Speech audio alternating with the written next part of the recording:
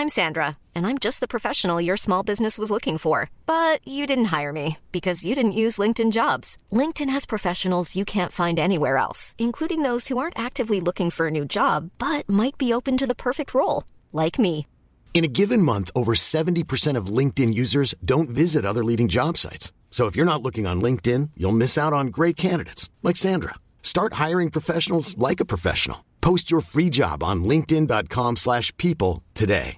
Ready to pop the question? The jewelers at BlueNile.com have got sparkle down to a science with beautiful lab-grown diamonds worthy of your most brilliant moments. Their lab-grown diamonds are independently graded and guaranteed identical to natural diamonds, and they're ready to ship to your door. Go to BlueNile.com and use promo code LISTEN to get $50 off your purchase of $500 or more. That's code LISTEN at BlueNile.com for $50 off. BlueNile.com, code LISTEN.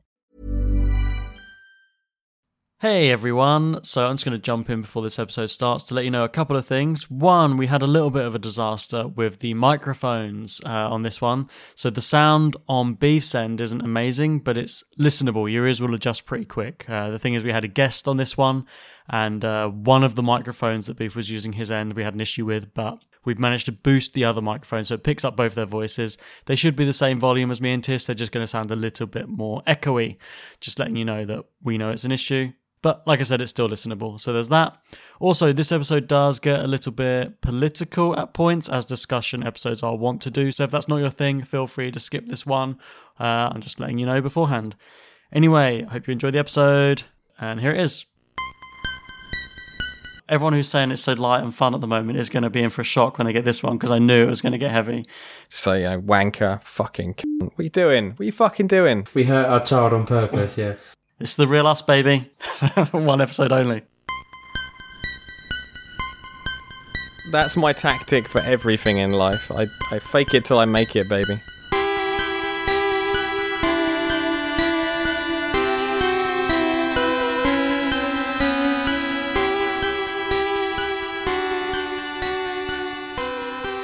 Hello, you're listening to Weird Tales and the Unexplainable. We're back, baby. It's me, Bob Shoy, and I'm with my lovely regular co-hosts, Adam Tiss. Hello. And Beef. All right. And we're kicking off this series with a discussion episode. And so on these sort of episodes, we always have an extra co-host with us. So Beef, would you like to introduce your good friend and extra co-host for this episode? Yeah, I would. So I'd like to extend a warm welcome to James, if you want to say hello. Yeah, can do. Hello. So I've known James a few years now through church, and just knew that he would be a good fourth voice on this episode, so I invited him along. Fantastic. Well, thanks for having me. Thanks for joining us. So, we haven't done a discussion episode for a while, so just a recap for listeners who are joining us new. What we do is we try and do one of these every now and then. We originally said every 10 episodes, but we've done about 6 ever. But they're really fun to do. So we choose a topic, and us three regular hosts, we sort of come into the discussion with 2 or 3 questions or discussion points around that topic, and we like to have an extra voice who can come in and chip in their thoughts as well. And this discussion topic was chosen by Tiss. So Tiss, tell us what it is and why you chose it. This one I've really come in like a proper host on this one. Yeah. I feel very good about myself. You've matured in Europe. Yeah, I've just come back from holiday like yesterday, so now I'm like fresh and ready to go. I wish I was just as fresh. I chose this subject actually ages ago when I was really, really enthusiastic about it, and now I'm semi-enthusiastic about it. But Good I'm start. hoping that you guys can really pull it Strap through. in. No, it's a good subject. It's about ego. Yes. And yeah, as I said, I can't remember why I chose this subject. I chose it a long time ago. I can't either because you didn't actually tell us why. I was waiting for you to tell us why on the episode. Oh God! You're going to tell us now, surely. You'd think so, wouldn't you? You've clearly not listened to this before. 2 hours later, and we still don't know why. No.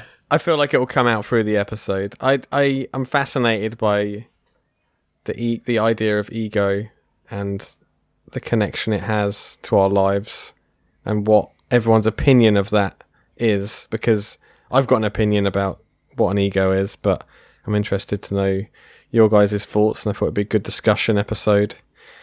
I think it'd be a rabbit hole that we're going to go down today. So I took it as that we were going on Sigmund Freud's idea of what the ego is, the part of the three constructs that make up the psyche, the id, the ego, and the superego. Okay. Oh. Is that what you're going for, Tis? No, I've never read any of Freud. Right, okay, so just a quick layman's terms on that. So the human psyche made up of the id, the ego, the superego. The id is instinct, basically. It's your sexual drive, your aggressive drive, your pure instinctiveness. The superego is sort of your moral conscious, what you should be doing, what you think you should be doing. And then the ego is the mediator, the realist. It's, okay, I've got to balance my absolute id urges and my superego moral conscious into actually me, what I am. So it's the self, it's the ego, it's the balancing of the two sides of us that create us in the middle. Huh. If that makes sense. That's the first time I've ever heard of that. Yeah, that's different. Okay, well that's the way I approached it. That's the way I thought we were approaching it. So I like that we don't discuss it beforehand. So there we go. Yeah, definitely. We could spend the whole time discussing, just what it means to us, I guess. I mean, it's not just that. I think it's such a broad thing to discuss, and it involves so much. I hadn't realised just how much of us is ego and the different things that influences. And so, for example, I didn't realise that if you've got, if you've just got a healthy ego, so that you're confident but not cocky, and you're self-assured, you know exactly what you're good at and what you're bad at, and you're happy with that, and you've got a relatively good mental health, your dreams are gonna mirror that as well, because obviously your brain doesn't turn off, so your brain will mirror that, and so you're less likely to get nightmares and things like that. You might also be less likely to dream because your brain, your psyche, your being, you're at peace with yourself. So yeah, Rachel told me this because she obviously teaches year 12 and 13 psychology. Right. Interesting. Yeah, it's broad. You can approach it any way you like, I guess. It seems that we've all sort of approached it from different directions, which I like. Yeah. And I will be honest, like, I forgot that we're recording today, and I have been on holiday, so I've sort of scrabbled my thoughts together in sort of about an hour ago. Yeah, me we're too. in the same boat there, Bob. Okay, well, Tis, that's nothing new. Yeah, Tish normally corrupts up at some point and tells us that he hasn't got any questions. I usually forget that questions are brought to the table on discussion episodes. I remembered this time. And actually, the questions are probably as good as they were going to get. So let's. Oh, that's good. Is that you volunteering to put forward the first questions and it's your topic? Yeah, fuck yeah. Let's do it. Let's go for it. Right, wow, okay. Enthusiastic. How is the ego useful to us as a species? That's a good question. Do you want to offer your thoughts? Sure. Just answering his own question. I heard something earlier that was really interesting. That originally primitive man had like an ego to help us survive and interpret the material world.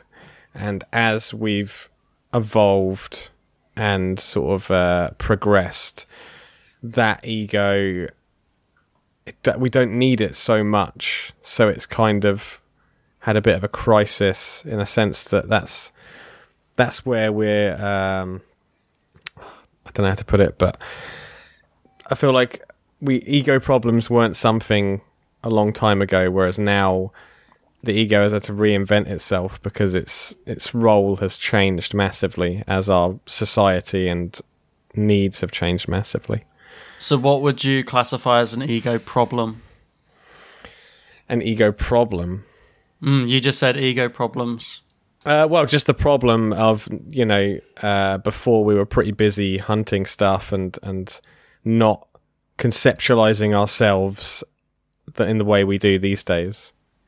Right. Ego these days, I think, is like a conceptual sense of where we're going and who we are. So by that, do you mean that previously you would consider that we would be more social-minded and now we are more single-minded? Maybe. Bob's come in like Paxman. Yeah, I don't know, that's quite into me. It's because I was really thinking hard about my questions, and this really does link into what one of the things I was thinking of, because I kept going back and forth on it. Like nowadays, like currently, do we think people are more or less ego-minded? And so Tis, with his opening gambit there, was saying he thinks that possibly we used to be more social-minded, and more now the ego has become more to the forefront. And I was sort of like going back and forth on it, thinking, well, are we or are we not? And then I'm thinking, well, actually, it's both. We are now more ego-minded than ever, and also more social-minded than ever. And I think that's why currently in society we have a real divide over like sort of communistic ideas and real sort of I don't know, sort of this sort of like everyone for themselves, the capitalist idea of like I'm going to get angry political messages again, you know, the false meritocracy idea of like, you know, you can be and strive and individually become greater, or do we put our efforts into being more sort of society-minded and stuff? And I feel like that real divide. Like individualism versus collectivism. Exactly, yeah, exactly. Yeah. And where Tis was talking about earlier, man, that wasn't a choice, because we're tribal people and you couldn't survive on your own. You didn't have the skills. Whereas now you can get a job and you can be self-sufficient and, you know, fuck the rest of the world and do what you want. Exactly, yeah. The current sort of climate of the world is giving you that choice. If you want to be completely selfish, it's possible, and actually a very easy way to make money. But that, I feel like that's a conception, because it is possible. But is that a trick? Is it a trick of the ego? Is that's what I mean when I say ego problems. The ego before didn't have a choice whether to do the individual thing, whereas now it perceivably does because of the resources we have. But is that a sort of trap that the ego has fallen into? And in a sense, I don't know what I'm saying. I just think that if you look at, the Greek for ego is just self or I. Right. If you wanted to strip it right back. So ego is not good or bad. It can be both. Mm-hmm. And you could probably say that throughout our lives, it's more like a balance you've got to kind of weigh it all the way through. Like you'd weigh out something on some scales. You've got to get the balance right. And I wonder whether, I see what you're saying. I think like we probably now we're more aware now than we needed to be. It's not just our kind of carnal nature and our desire as humans to just, you know, to either eat or to mate or to hunt or whatever. It's not just instincts and urges. We're also aware of so much more now.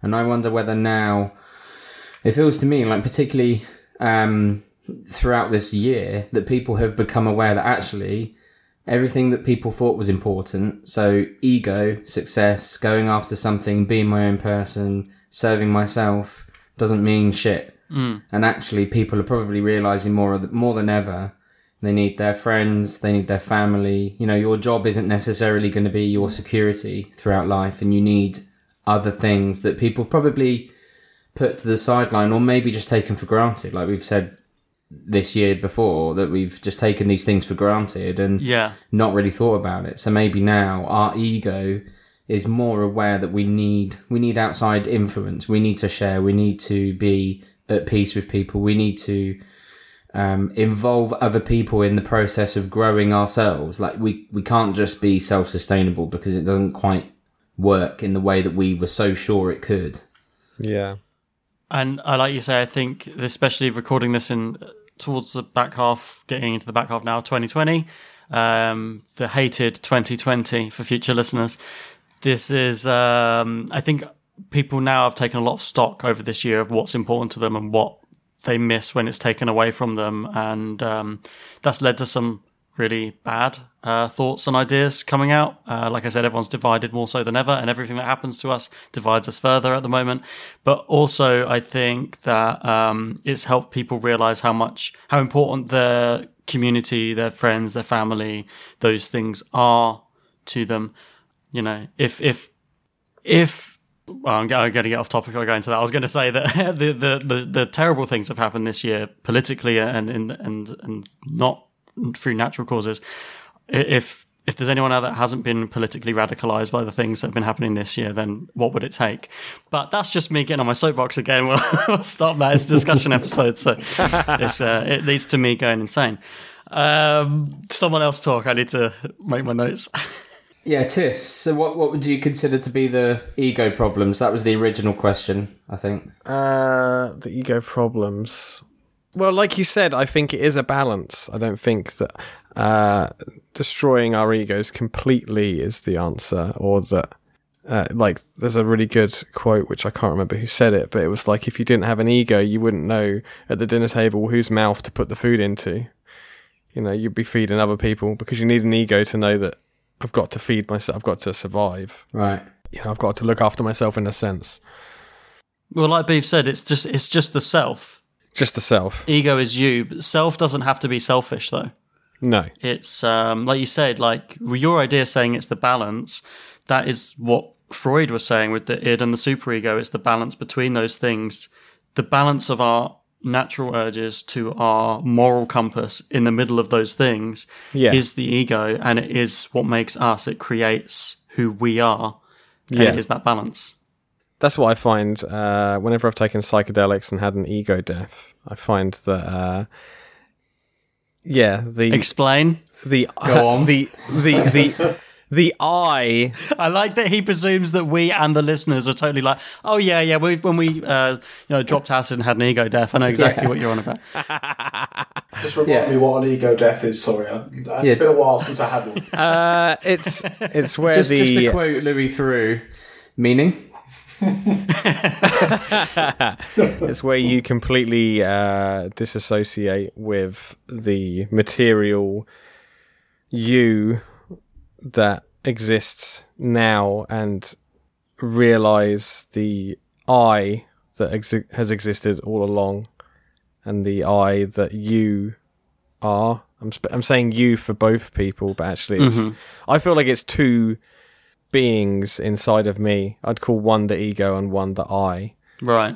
I wouldn't say about the superego. I'd say that one is the moral compass, and the ego is the kind of the carnal need for things, the need for sensory gratification, attachment to the material world, attachment to what is going on physically rather than what is going on infinitely.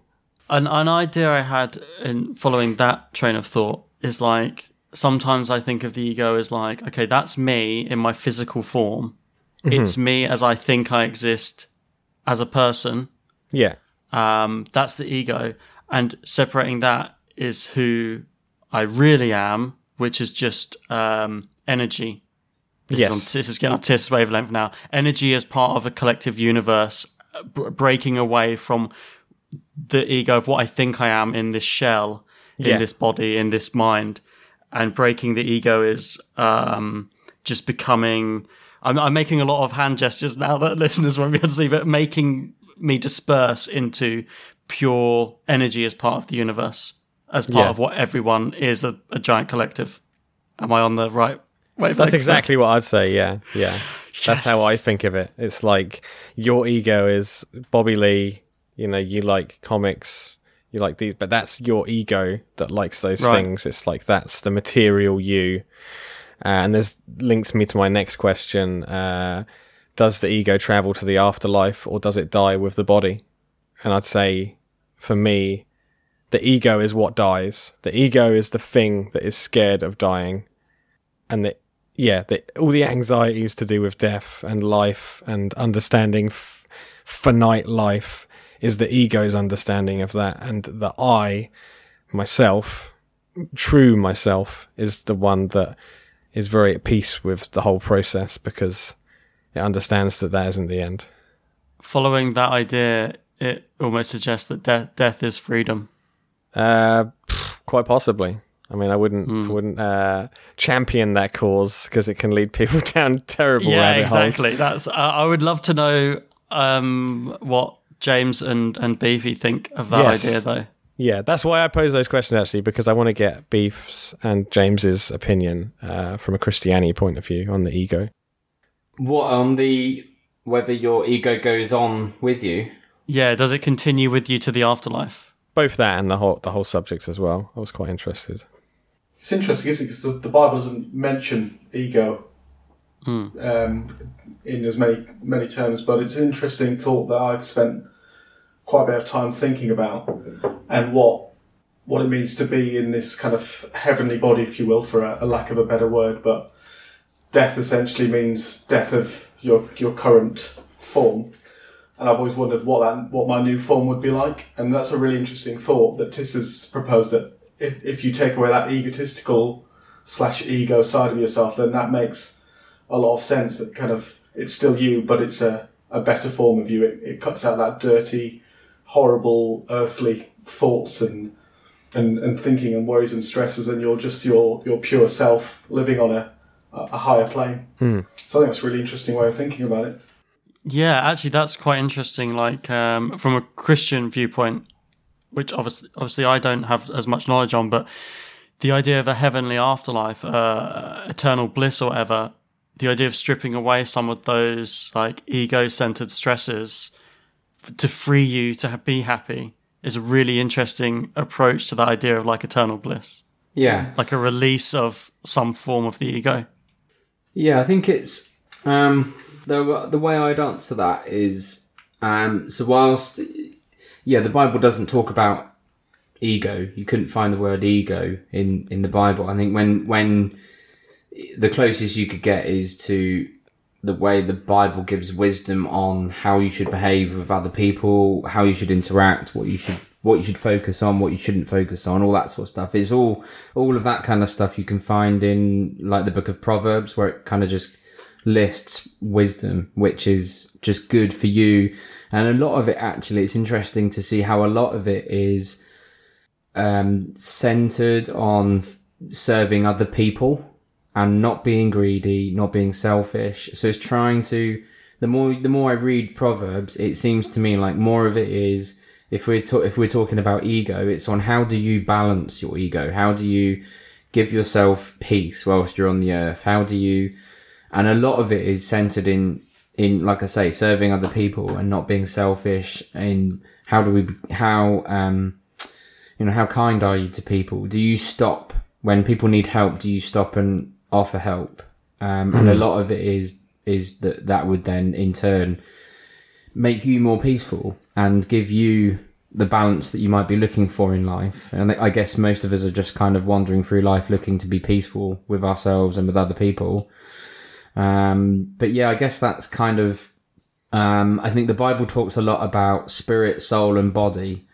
And obviously your body is just the fleshy vessel that we live in. And then you've got your soul, which is kind of connected to, like emotion and, probably which is probably where a lot of the negative ego stuff comes from, and your ability to empathize with other people and your awareness of, I guess the awareness of like sin and how sin has an effect on people. And I'm talking about, not necessarily the choices we make as people, but how your choices affect others. And so a lot of the time when Jesus is talking about sin, he's talking about the negative impact your choices can have on others.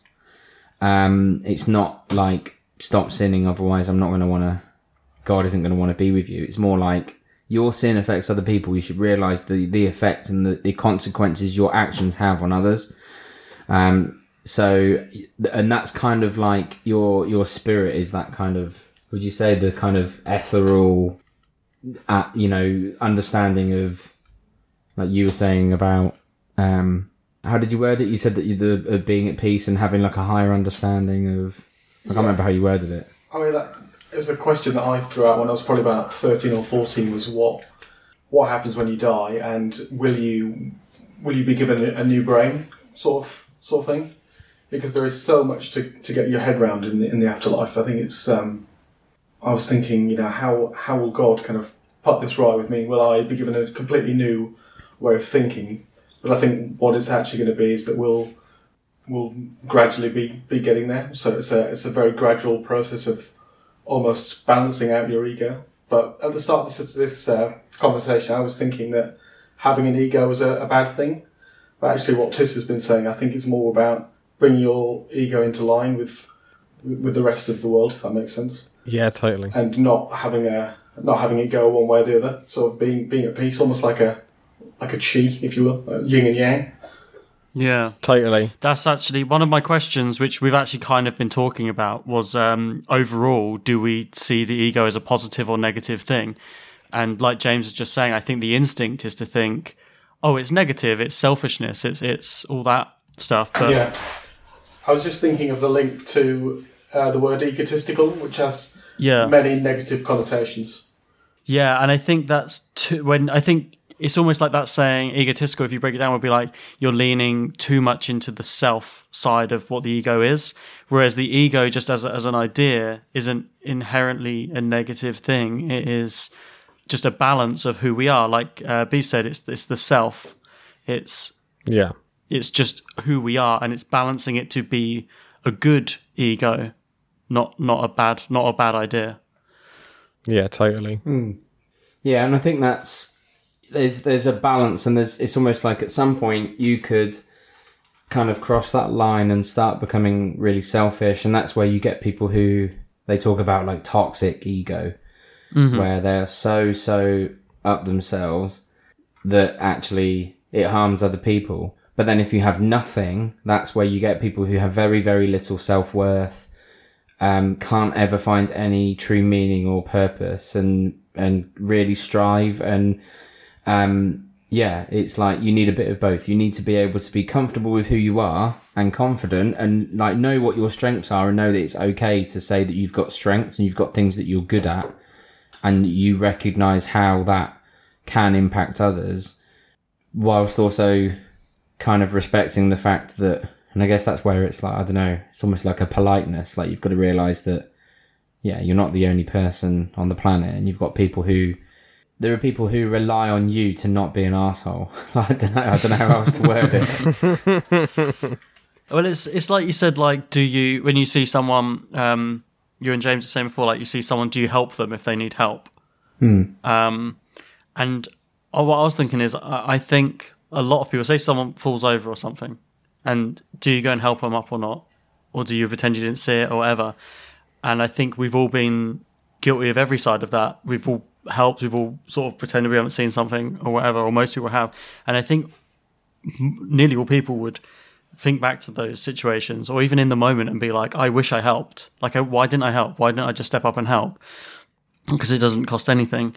And that is almost like the battle between the ego and the superego, or it's that your superego is saying, go and help that person.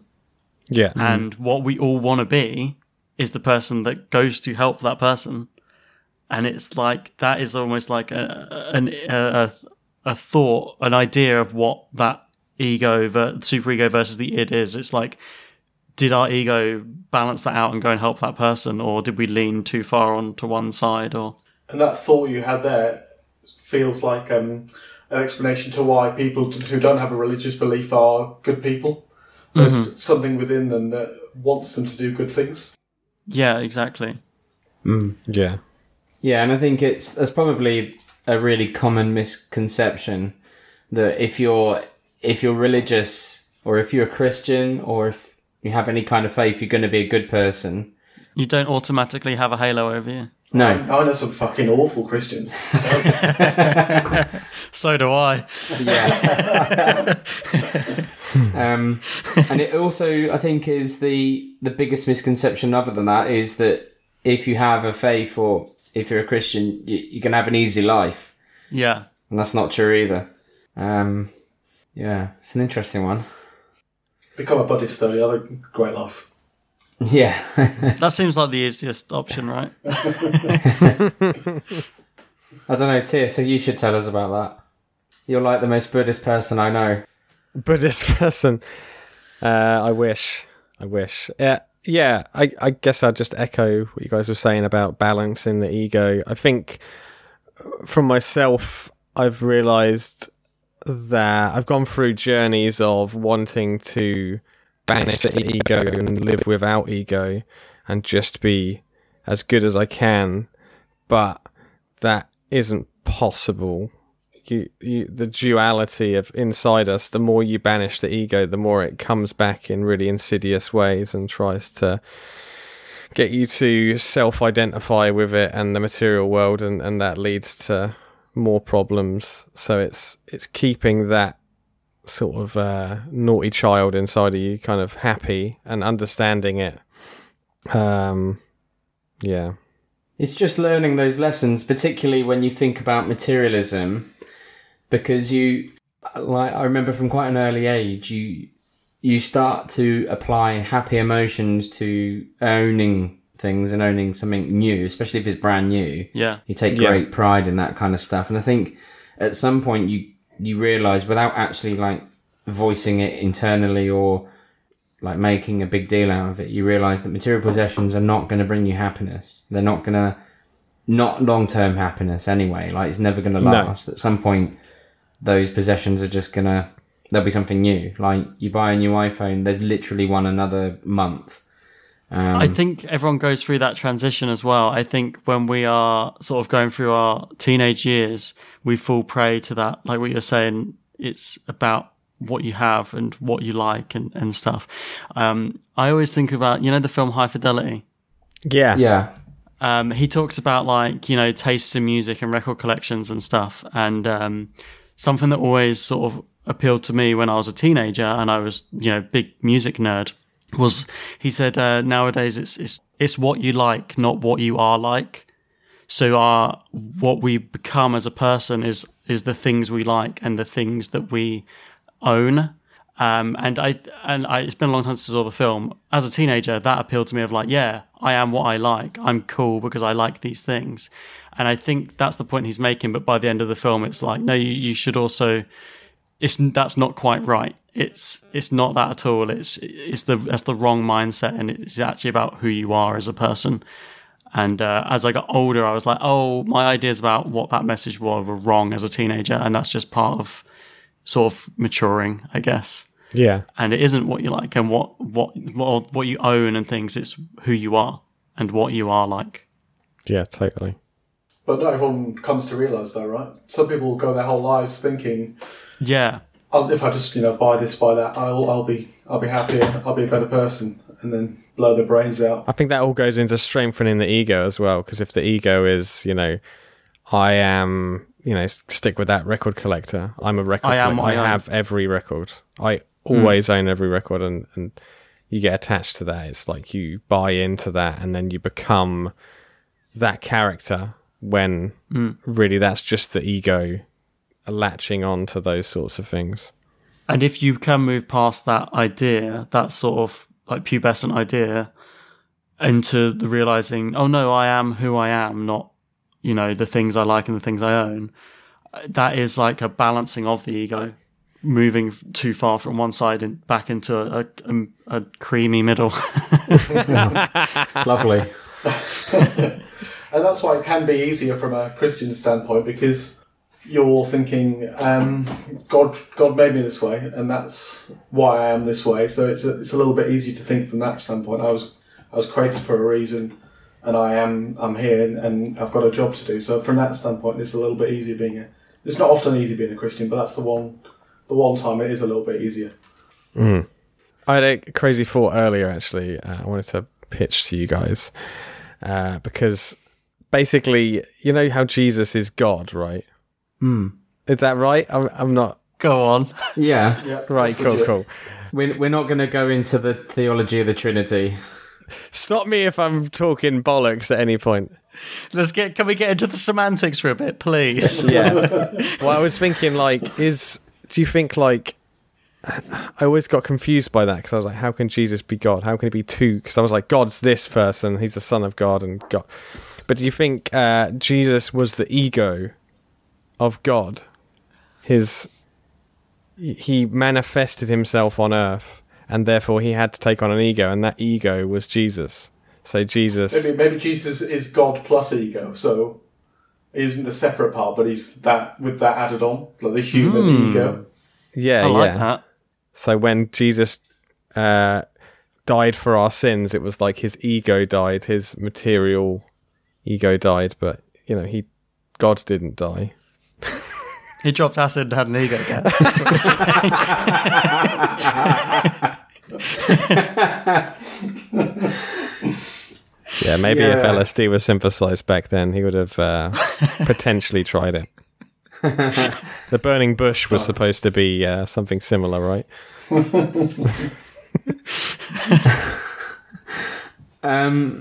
Yeah, I don't know. I really wasn't expecting you to ask that question. Sorry.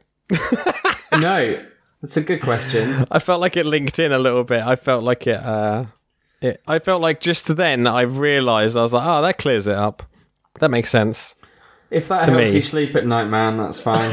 It's like Tish just explained the Bible. That clears that up. I'd love that. To a theologist. I'd listen to that podcast. Oh, I've been pitching for that for a while. I just want Tish to retell the Bible. I would love that podcast. I'd love to do I've that. had listeners say that's what they want as well. Me retelling the Bible. Spin-off pod. Has anyone got another question? I've got one more. I've got another one, but it's a bit bonkers, so I'm going to wait. Okay. Leave it for last. If we get to it, it's one of them, like, if we get to it, I'll throw this in the ring. So there's one thing that I always think... Sorry, Beef. No, it's fine. I was just looking at which ones we've already gone through of mine, which is like maybe 2. Yeah, we've probably got like similar things that, like, when we get on discussions over one question, it sort of leads into ideas that we've all put, because that's sort of what's been happening with mine. Yeah. But yeah. So I guess one question I'd be interested to ask, well, James can answer too, but it's probably going to be you guys more, is, so we were talking about how, I suppose, for us, our faith is our moral compass, and actually, that doesn't necessarily mean that that's going to be much different to you guys, because if you look through, for example, the 10 Commandments, that's basically law now for everyone. Like, don't murder people, and other things are just good sense, like not lying or not stealing. All those craven things. images. Yeah. Don't cover your neighbour's ass. Yeah, exactly. Yeah. Don't covet your neighbour's wife and all that stuff. Oxen, isn't it? But I suppose there are still other things which define Christian morality. So I suppose my question to you would be, what checks do you guys, Bob and Tiss, what do you put in place to keep your ego where you want it to be? Bob, do you want to start? Like most things in my life, I don't really think about it. I float on by, and I hope I'm getting it right. I think a lot of people just hope they're getting it right. Sort of calling back to the idea earlier of, like, we all have those times. Let's use the example I said earlier of someone falling over. Do you help them or not?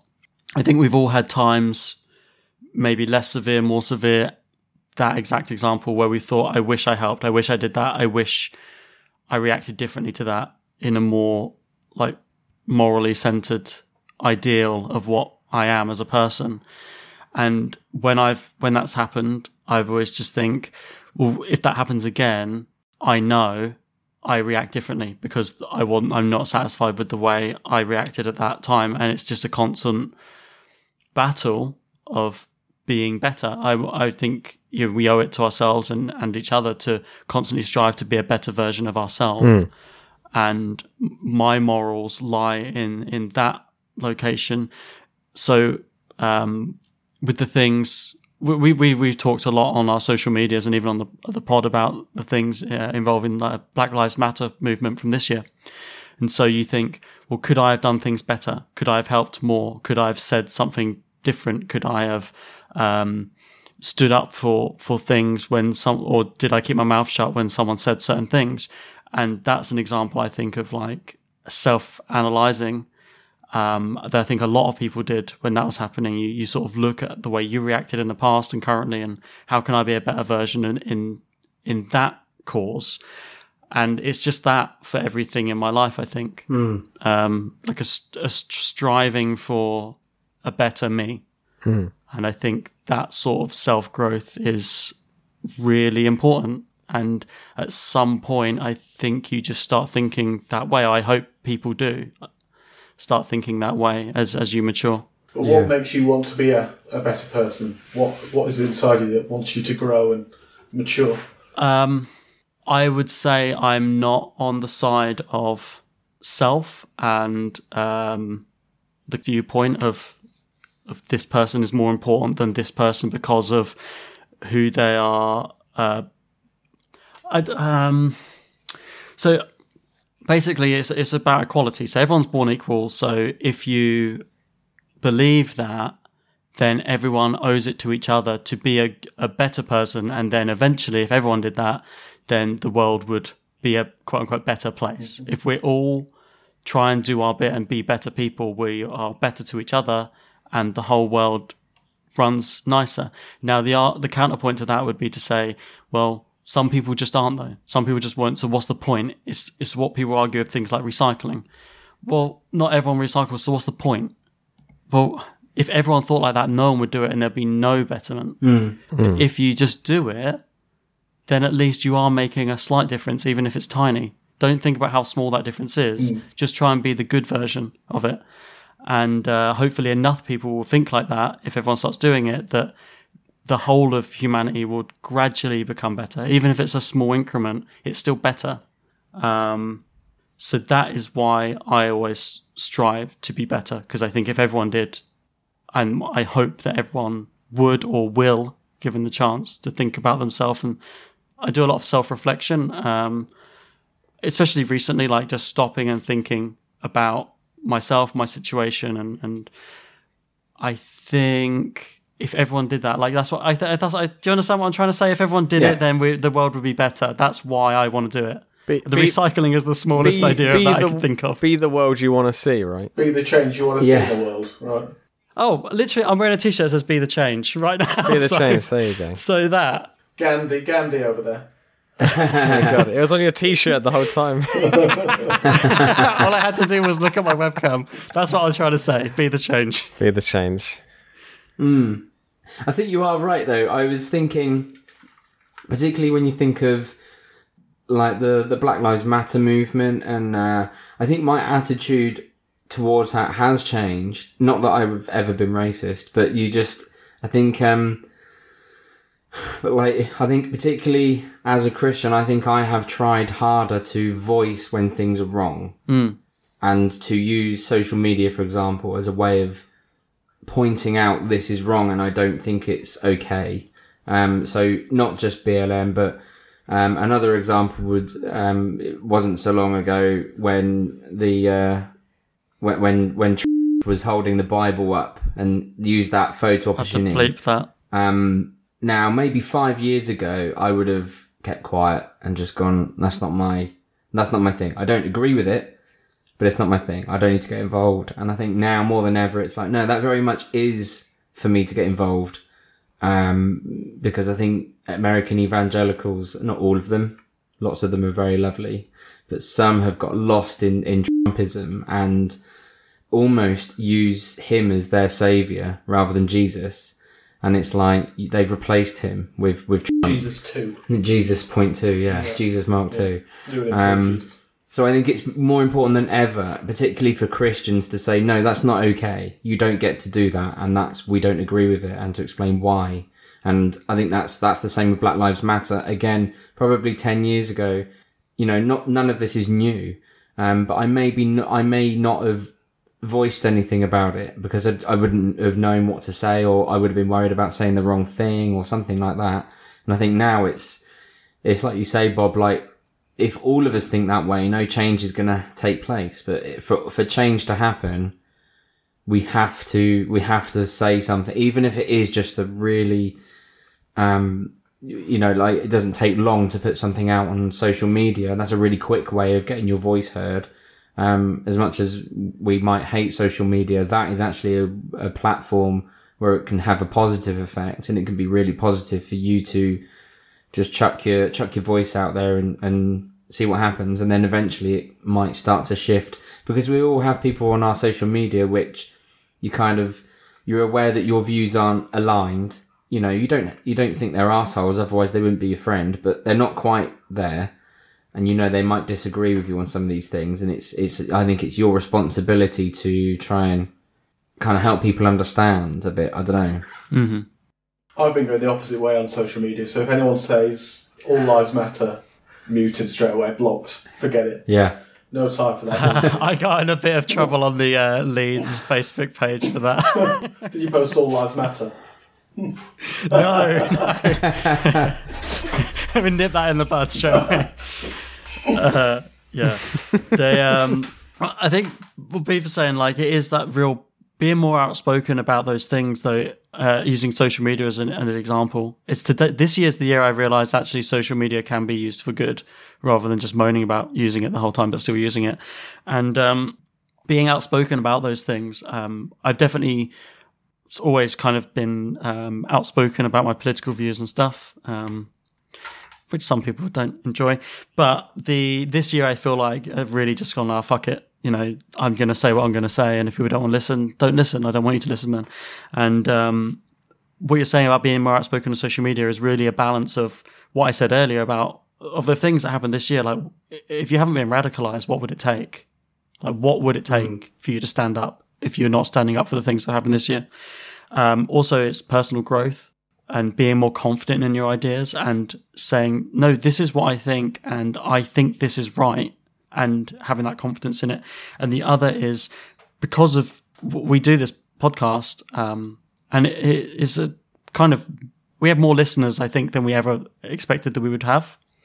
And part of me feels like if you have a listenership who will listen to what you're saying, you almost have a duty to sort of use your voice for good.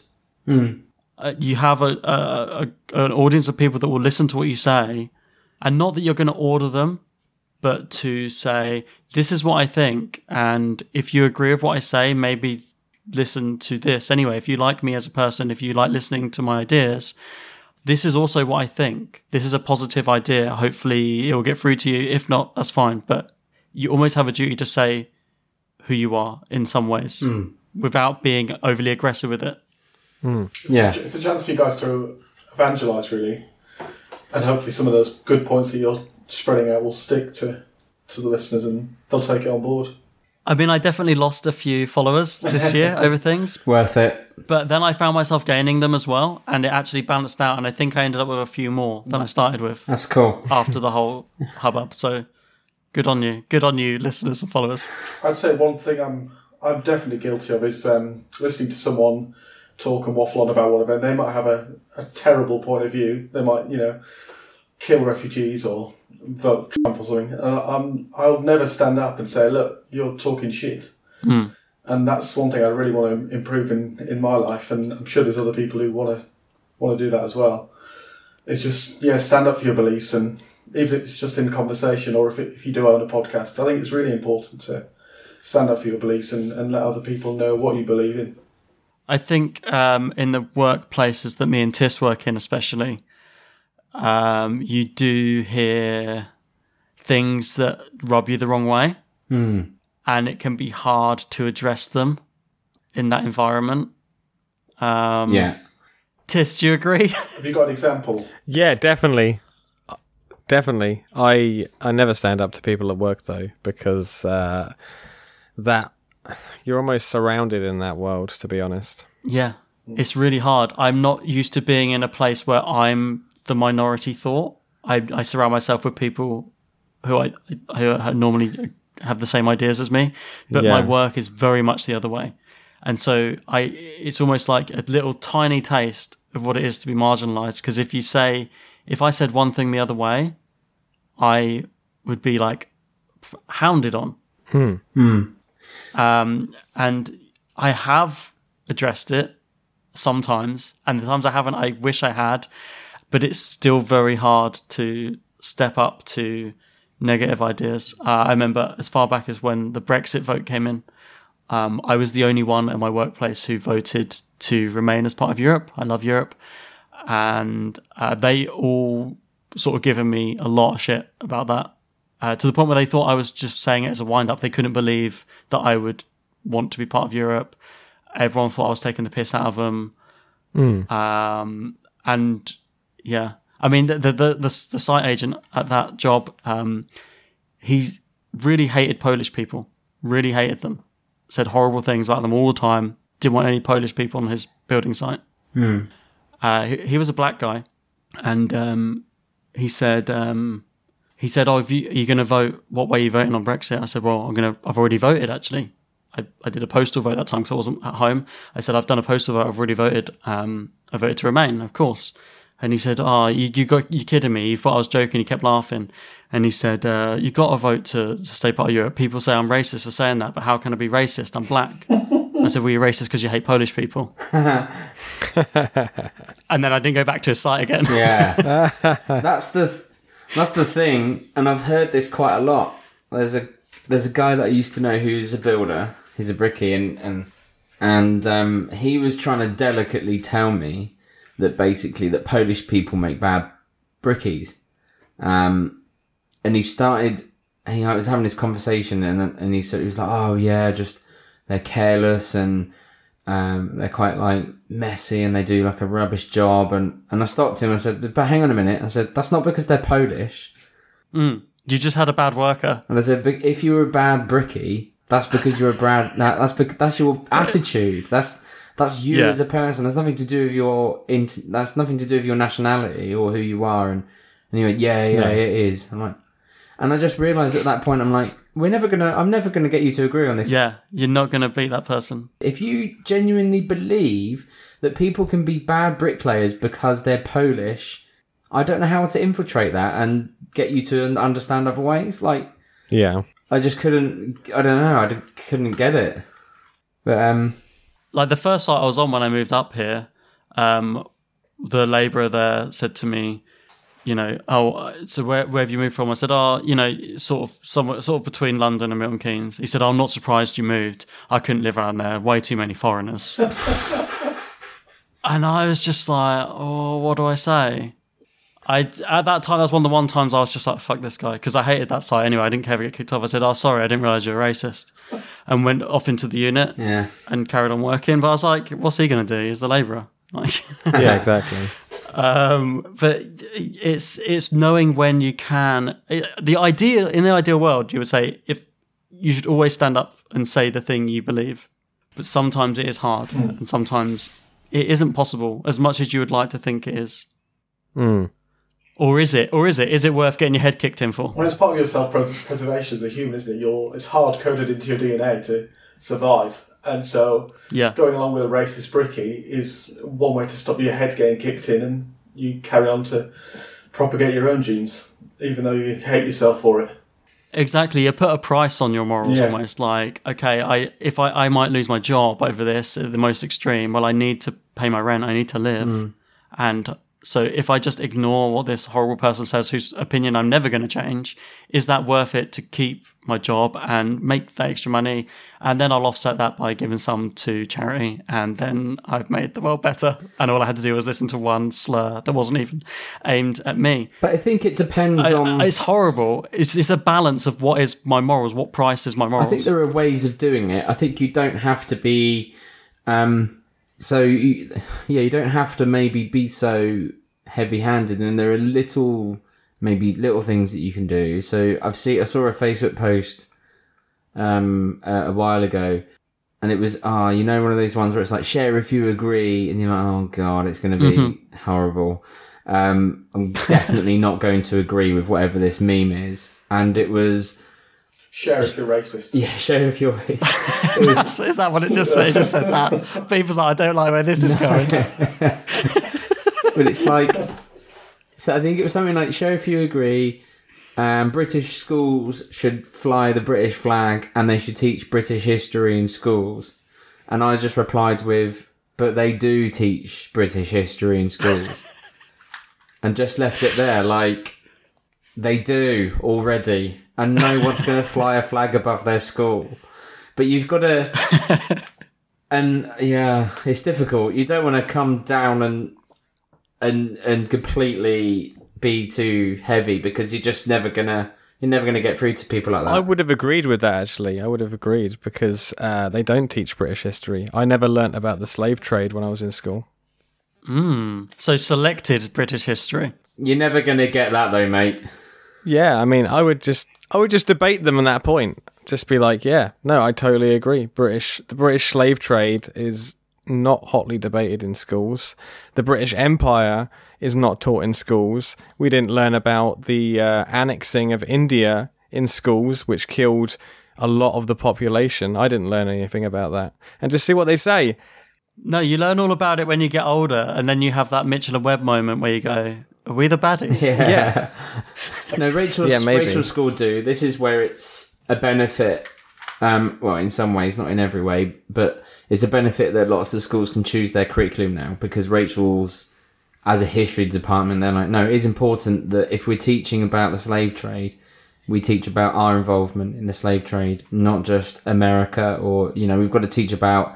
And then you look at the empire and you're like, to teach that properly, we've got to teach about the British Empire. And so, but obviously, yeah, every school's not going to decide to do that. It depends on who you are. If you love history, you're going to love history regardless of how bad it makes you look.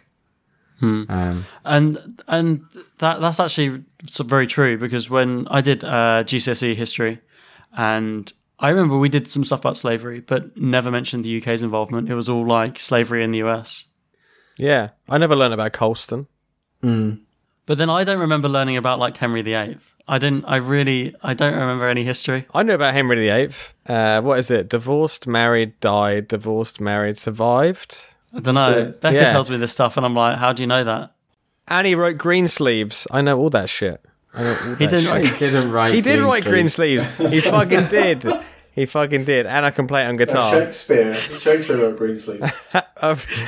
Well, Henry VIII took credit for it, for sure. Shakespeare would have maybe written Greensleeves if he existed. Yeah. I'm Shakespeare. Yeah, definitely. They didn't teach us about Shakespeare not existing. But schools teach you about the joy of learning. They don't teach you everything that there is to know. You should come out of school as a well-rounded human being that wants to learn more. Yeah. And then as an adult, you go out and read Wikipedia. Schools do a bad job of giving you passion for learning. I agree. Is my biggest criticism. It took me years to realise what I wanted to be more knowledgeable about. Nothing really sparked my interest because there wasn't enough passion from my teachers, I didn't think. It took until like my late 20s to start thinking, I actually want to learn about something. Yeah. Like they never did a good job of like sparking my interest to learn. I bet private schools do. Because they got big money. Lots of money. Lots of money in their curriculum. Lots of tools. All of that shit. Our public schools don't. So this might be the episode where we lose the most about business ever. We've had a good run. This is a discussion about society, isn't it? The private school listeners have gone. They're out. I guess we could tie it in. How does the ego tie into our need to speak up for our beliefs? Because I have been finding this quite recently. I work with someone who I'm at odds with belief-wise, totally politically, like polar opposites. But I have to get on with him because I work with him every day. So superior or equal or what? I'm his superior, but I don't really okay. I don't feel comfortable with that, so I feel like it's firing. We've got to get on in the end. At the end of the day, we've got to get on in a level playing field, because it just makes it easier for me. It's just funny to have the idea that Tis is someone's superior. Yeah, I love that. But yeah, it's how do you is stating my beliefs constantly as bad as listening to his beliefs constantly, even though I'm quote unquote right? So I'm finding more and more that where Brexit happened, where a lot of things are going wrong for the left wing, I'm finding that it's maybe the middle ground that we've given up trying to concede any middle ground anymore. And as hard as it is for us, the person who can see the impasse in the argument is the person with the responsibility to find to have the impasse. So even if racists can't see their own bullshit, and we can, and we shouldn't have to explain it to them, that's, again, tied in with ego. Is that our ego sort of saying, I don't have to. This guy should fucking know what's right and what's wrong. But I'm finding to change the world, that I found this with veganism a lot, actually, is that the more people that I got interested in veganism was the ones that I never said I was vegan. I never tried to convert them. I just stated that I was. And the more, the less I said, the more interested they got. The more they ask. I was literally about to link it to that, because we've talked before on the podcast about vegans standing on bins shouting at everyone. Yeah. And that's never going to convince everyone to stop eating their bacon sandwich. No. It's never going to... If you shout at someone for doing something, if they are... Even if they think they're... Even if it makes them realise they're wrong, it's not going to make them realise they're wrong, actually. It's going to piss them off, because you're telling them off for doing something they're already doing. Exactly. Again, it's be the change. If people see you being a good person rather than you shouting at them, hopefully they'll see, oh, actually, I like what he's doing. Totally. I want to be a part of that. Yeah. Yeah, totally. So I'm not a vegan, but one episode of the pod, Tis recommended some Sainsbury's sausage rolls. Went out, bought a few. They were banging. Fries. They're fucking banging, right? That's the way to convert someone. They're so good. Yeah, if you want to convert people to veganism, just hand those out. Yeah, they are good. I had them after that episode. I've been making my own, actually, now. I get the Just Roll pastry sheets and put vegan sausages in them, and they're... I've been making sausage rolls too. Oh, nice. They do a vegan sausage mix at the World store around the corner from me, so I buy that and then buy it's well nice. That, some baked beans on the side. I'll have that for my dinner if I fancy a nice easy dinner. Fuck yeah, exactly. There you go. No soapbox, it was just pure... Just one decent recommendation at a time. Yeah. That's it. So so you didn't shout at everyone to eat them sausage rolls. You just mentioned it on a podcast, said it was nice. That James was like, I'm going to try that actually. It does sound pretty good. And for that one meal, I was a vegan. But if I'd gone on and just been like, these sausage rolls are the shit, other sausage rolls are bullshit, other sausage rolls can fuck themselves. If you're still eating normal sausage rolls, you're scum. Exactly. People are just going to be like, hey, I like sausage rolls, and that's mean. Put it on the side of a bus. Can we just say the brand name again in case they send us any freebies? Fry's sausage rolls. God, I bloody love them Fry's sausage rolls that is available in Sainsbury's. I spent a good 20 minutes trying to find them as well, so I really stuck it to the cause. And they were worth it. Well, sure. That's already a L'Oreal tagline. So Tis, I guess this feeds into your question. I'm going to make you answer your own question. What is your... So Bobby was talking about... my previous question was that what keeps you in check? What's the thing that keeps your ego where you want it to be? What's yours? What's the driving force that would maybe cause you to want to change this guy's belief, even if it take away the part that he might be a racist or something? What else is there? To make me change, or how would I keep my ego in check? Yeah. What keeps you at peace with yourself? A lot of self-work. Being at peace with myself is a hard task. But I'd say working with psychedelics has really helped. Every now and then. That's something you're recommending on the podcast. I wouldn't recommend it to other people. You didn't rub it down my throat, but it just sounded really nice. There's a hell of a lot of people. But no, I wouldn't recommend other people to try psychedelics. I'd recommend people research for themselves what they would do. But for me, personally, psychedelics help shine a light on my inner self, and it's helped me change a hell of a lot over the last few months.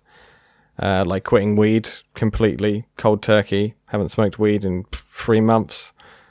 Feel very good about myself, and Yeah, lots of stuff, lots of self-work, rationalizing things. I will say that since you started saying, "Oh, I'm working on this stuff," more like thinking about my self-worth, giving up weed, all this stuff, I have noticed like a positive difference in you.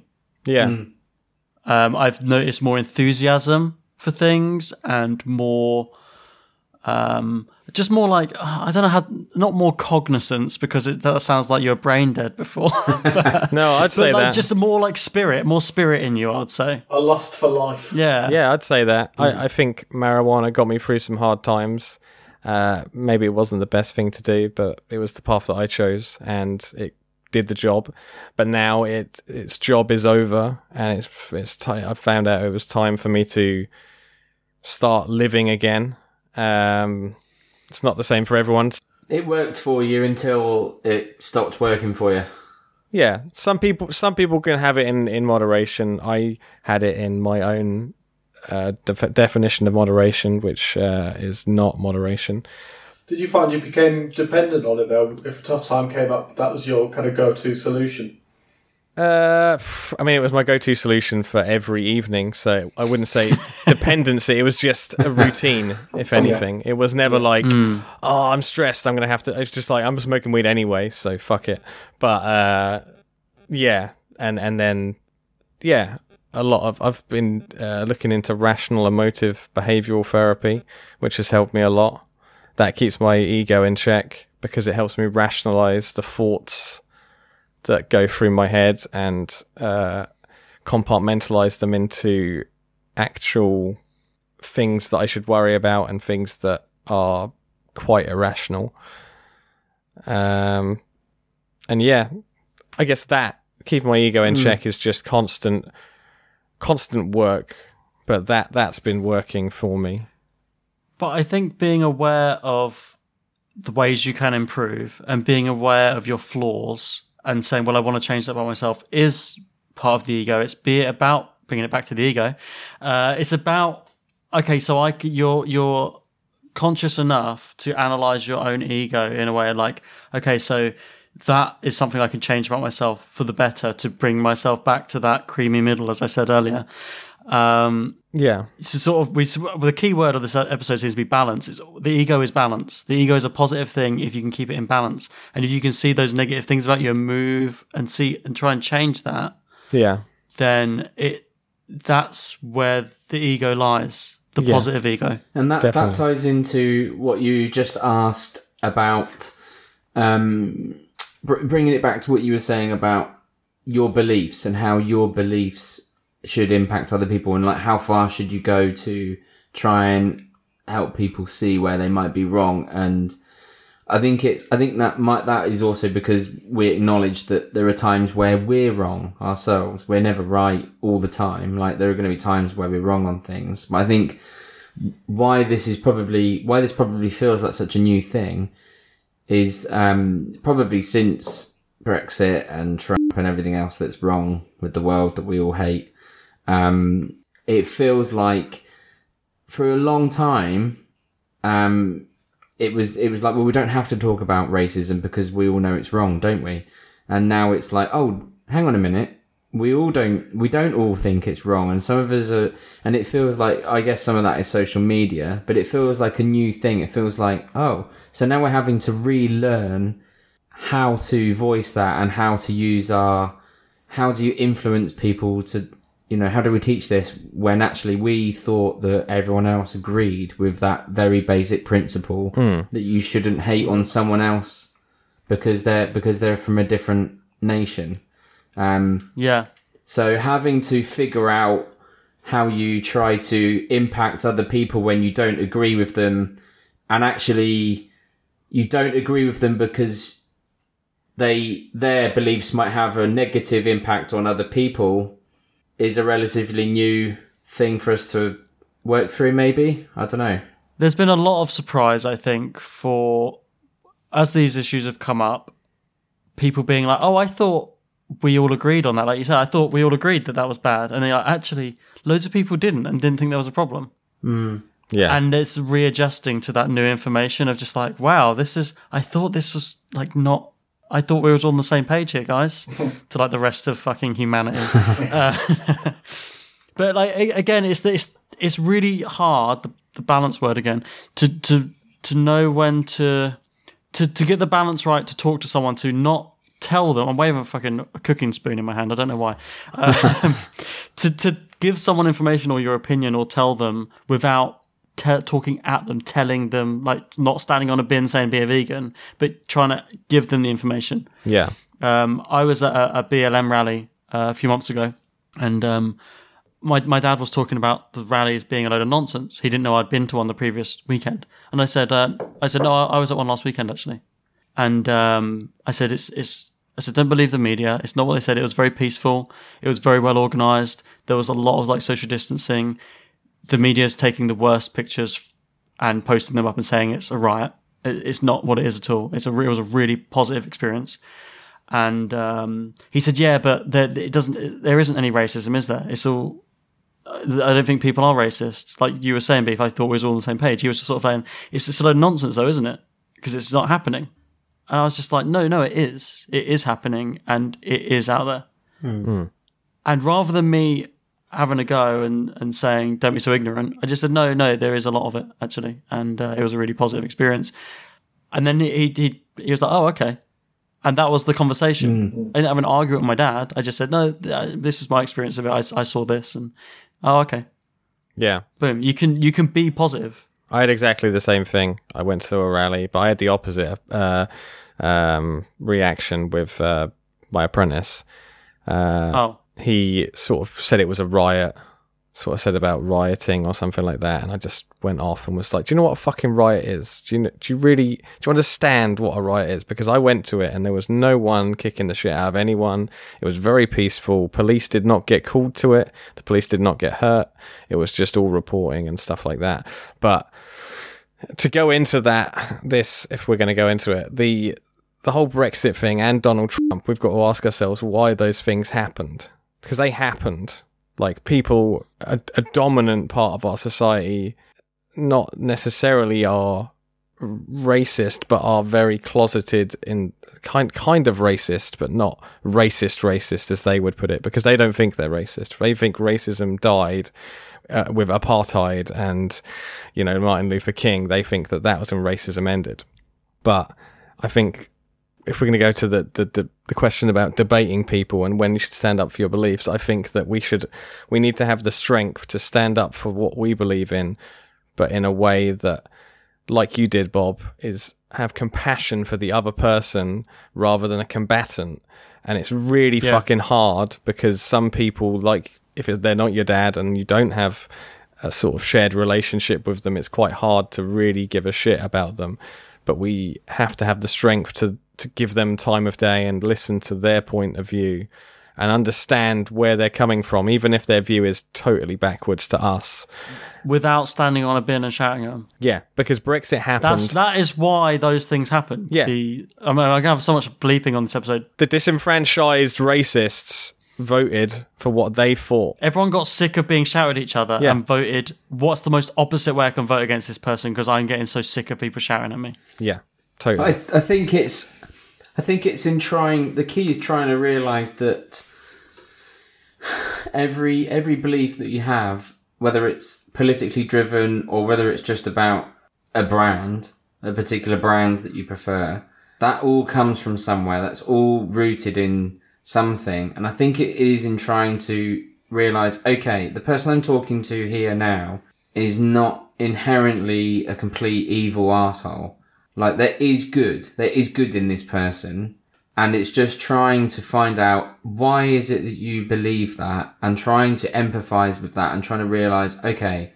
And for a lot of things, like, there are some of my family members, not immediate family, but family, who, so we went to a family, like every now and then we have these family do's and everyone hates them, but we all go to it because we feel like we have to. Sounds fun. Where everyone goes and it's like the people that you don't see for years and you don't really know or really whatever. And I was having a conversation with someone there who is a nice guy and I like him. but he started talking about Muslims, and I was like, hello. All of a sudden, this warning light goes off. And he realised partway through the conversation that I didn't agree with him. He wasn't saying anything horrendous, but I realised, I was like, he believes that Muslims are, that all Muslims are extremists. That's his idea. That's his belief. I was like, I come to this, when you boil it down, it came to this. And I was like, that's really interesting. Why do you think that? And in my head, I know it's because of your dad. Your dad probably also has those thoughts too.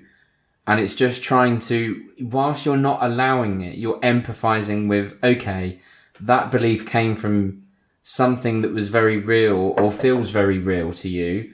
And it's just trying to not confront it, like you say, Tish. You don't want to confront it in a way that's aggressive or superior, but it's just trying to realize that came from something. It's not just no one wakes up one day and just, I'm going to be racist today. Yeah. No. It comes from something that's rooted within, and it's just trying to find that root. And yeah. So you're not agreeing with someone. You're just listening to what it is that drives that belief. Yeah, because nobody's born racist, are they? That's the thing. It comes from somewhere. Some external force causes you to have these dark, terrible thoughts. For sure. Yeah. And it's kind of about analysing where that comes from and attacking that root rather than them as a person. It's attacking their almost their growth and what's caused them to be this way and what's caused that line of thinking. Yeah. Beef and Tiss will know this, but I used to work with a guy who was a Nazi. I didn't know that when I met him, and I took him on as like, I worked with my dad at the time as like a partnership, and we took him on as our like apprentice. He worked with us for a while. One day he took his top off really hot, and he had a big swastika tattooed across his chest. Was it Hitler? It was bizarre. That's mental. And it was like, I was so shocked, but I didn't know what to say. I didn't say anything. I was just like, fucking hell. And then he started telling us about how he went to, it came out more, I carried on working with him for a bit, and it came out more of like, oh, he went to these rallies. They had the raffle, the BNP raffle. I was like, what are they giving? What part of you thought this guy's just an absolute moron, that you can't trust anything he says when he's got those base beliefs? No. Everything on top of that is... I was so shocked. Yeah. But what it was that shocked me the most is like, I thought he was a really nice guy. I worked with him for like a month before I knew this, and I was like, oh God. Well, that makes you a Nazi. Like, I liked this guy. I thought he was a nice guy, and then this... And it just made me realise that he had been so brainwashed. And the more he said, the more you could tell he had been brainwashed. Like, he had been a bit like, the film American History X, where the guy, he like brainwashes the young, disillusioned guys to become part of that force. And that's what it reminded me of. And we were sitting down one time, and it said, it was like an anniversary of World War II thing on the newspaper. And it said like Adolf Hitler, the world's biggest murderer, so the world's greatest murderer. Something like that, history's greatest murderer, and he was just like, as if like they're trying to paint him in a bad light, you know. Oh God, they always like portray him like this. What? I thought he was going to be like the world's greatest. Right. No, he actually said more like history's greatest genius, and carried on turning the page, and I was just like, jeez, I couldn't believe it. Obviously, I don't work with him anymore. No. Some part of you you feel sorry for that guy though, right? Because his life's ruined essentially. Yeah, that's what it got like. Because he worked with us for a little bit longer after I found that out. It was like, oh, we're going to finish this site up because we sort of needed the manpower, and then we didn't call him back. But I always think back to him, and I'm just like, it was so weird to have that. Almost like he was like a case study for me for that extra time I worked with him. Like, how have you been so brainwashed? And it was almost like a sympathy that I felt for him, because it was like he wasn't allowed to have his own opinions. Yeah, one time we ordered Indian food. We were getting sort of splashing out. It was a late diet day on site. We'll get a takeaway at the end of the day. I really fancied a curry. Indian food is my favourite food. So I sort of suggested Dav was well up for it. And then he was so like, just the idea of eating Indian food. Made by foreigners. And so to make a statement, because he needed to eat, he purposefully ordered the spiciest thing on the menu because he saw that it as like he was beating them. Like, I can handle this. I can take the hardest thing you can give me. And he'd never eaten curry. He doesn't like Indian food because it's made by an Indian person. It's tragic, isn't it? So he was eating the spice things bright red, sweating. I was watching him, but he finished it because it was like he'd had a small victory. It's kind of sad. Yeah, it's really sad. Oh, exactly. I was like, this is tragic. I don't know. I just had all these memories because we're talking about like race relations and things like that. It just, this memory of this guy came up. I'm just like, wow, it's just a fascinating sort of pocket of my life, my time actually working with this guy. Do you ever think he just takes his top off and looks in the mirror and thinks, fuck, what have I done? Yeah, he had. It wasn't just the swastika. It was all sorts of unpleasant things. Yeah, shocking. Jeez. So this is a heavy episode. Yeah. I mean, I'm going to make it a bit lighter now. I'm going to bring something a bit lighter. So my next question, my last question, is the ego real? And what I mean by that is this, which has come up on the show before, is it just a simulation? Is the ego just data? And are we made to think that we are unique and in control by this construct of the ego? I love simulation theory. It's one of my favourite things to lay awake at night thinking about. You guys have seen Rick and Morty, right? I've seen a bit. I'm like 99% sure that... So there's a game in that called the Roy game. You seen that? I haven't seen that, no. So it's a video game that you plug yourself into and you wake up as an 8-year-old boy called Roy. Okay. And you live this life as Roy and you kind of realise that your decisions and everything add points to the game, but you don't know this as you're going out. And then eventually you die of cancer at sort of age 80. And you wake up in this game and you take this helmet off and you're there in the arcade. And you're not Roy. You're Rick and you're Morty. And I'm pretty sure that we are living in a simulation. Yeah, I become more and more convinced of it. I was like convinced of it when Tis first mentioned it, like on episode 10 of the podcast. And since he put that idea in my head, I've only become more and more convinced. It makes more sense to me that this isn't real. But then you start thinking about ways to trick the simulation, right? How do you go full Neo and fly around? Yeah, I think me just being so sure is almost like I've got like a little relation with the guy above. Just like, I know, I know. But what can I do? I'm still living this life. I'm still doing it. The way I see it is my life is the most depressing game of Sims that's ever been played. Yeah, it just gives you a little bit more of freedom, I think, of mind, just to be like, could be. Yeah, it's not real anyway. Doesn't matter if I murder these Nazi haters, and but that could go the wrong way as well. It doesn't matter anyway, and that's how you can get someone like running outside of a machine gun. So just to bring it down again, I was watching the Black Mirror episode USS Callister. Yeah. Like last week, just rewatched it. It's probably one of my favourite episodes. Yes, very good episode. And I think the reason I don't think about this is because I watched that and it terrifies me. It upsets me when I think about it. When I see it depicted in something, like James just said about the episode of Rick and Morty. I haven't seen that episode, but the idea of it upsets me. Yeah, because I'm like, oh god, this might be real. Yeah. And like you just said, Beef, that episode of Black Mirror is so good, but it upsets me. Just the thought that it's real, it could be real, this might be what it is so chilling to me.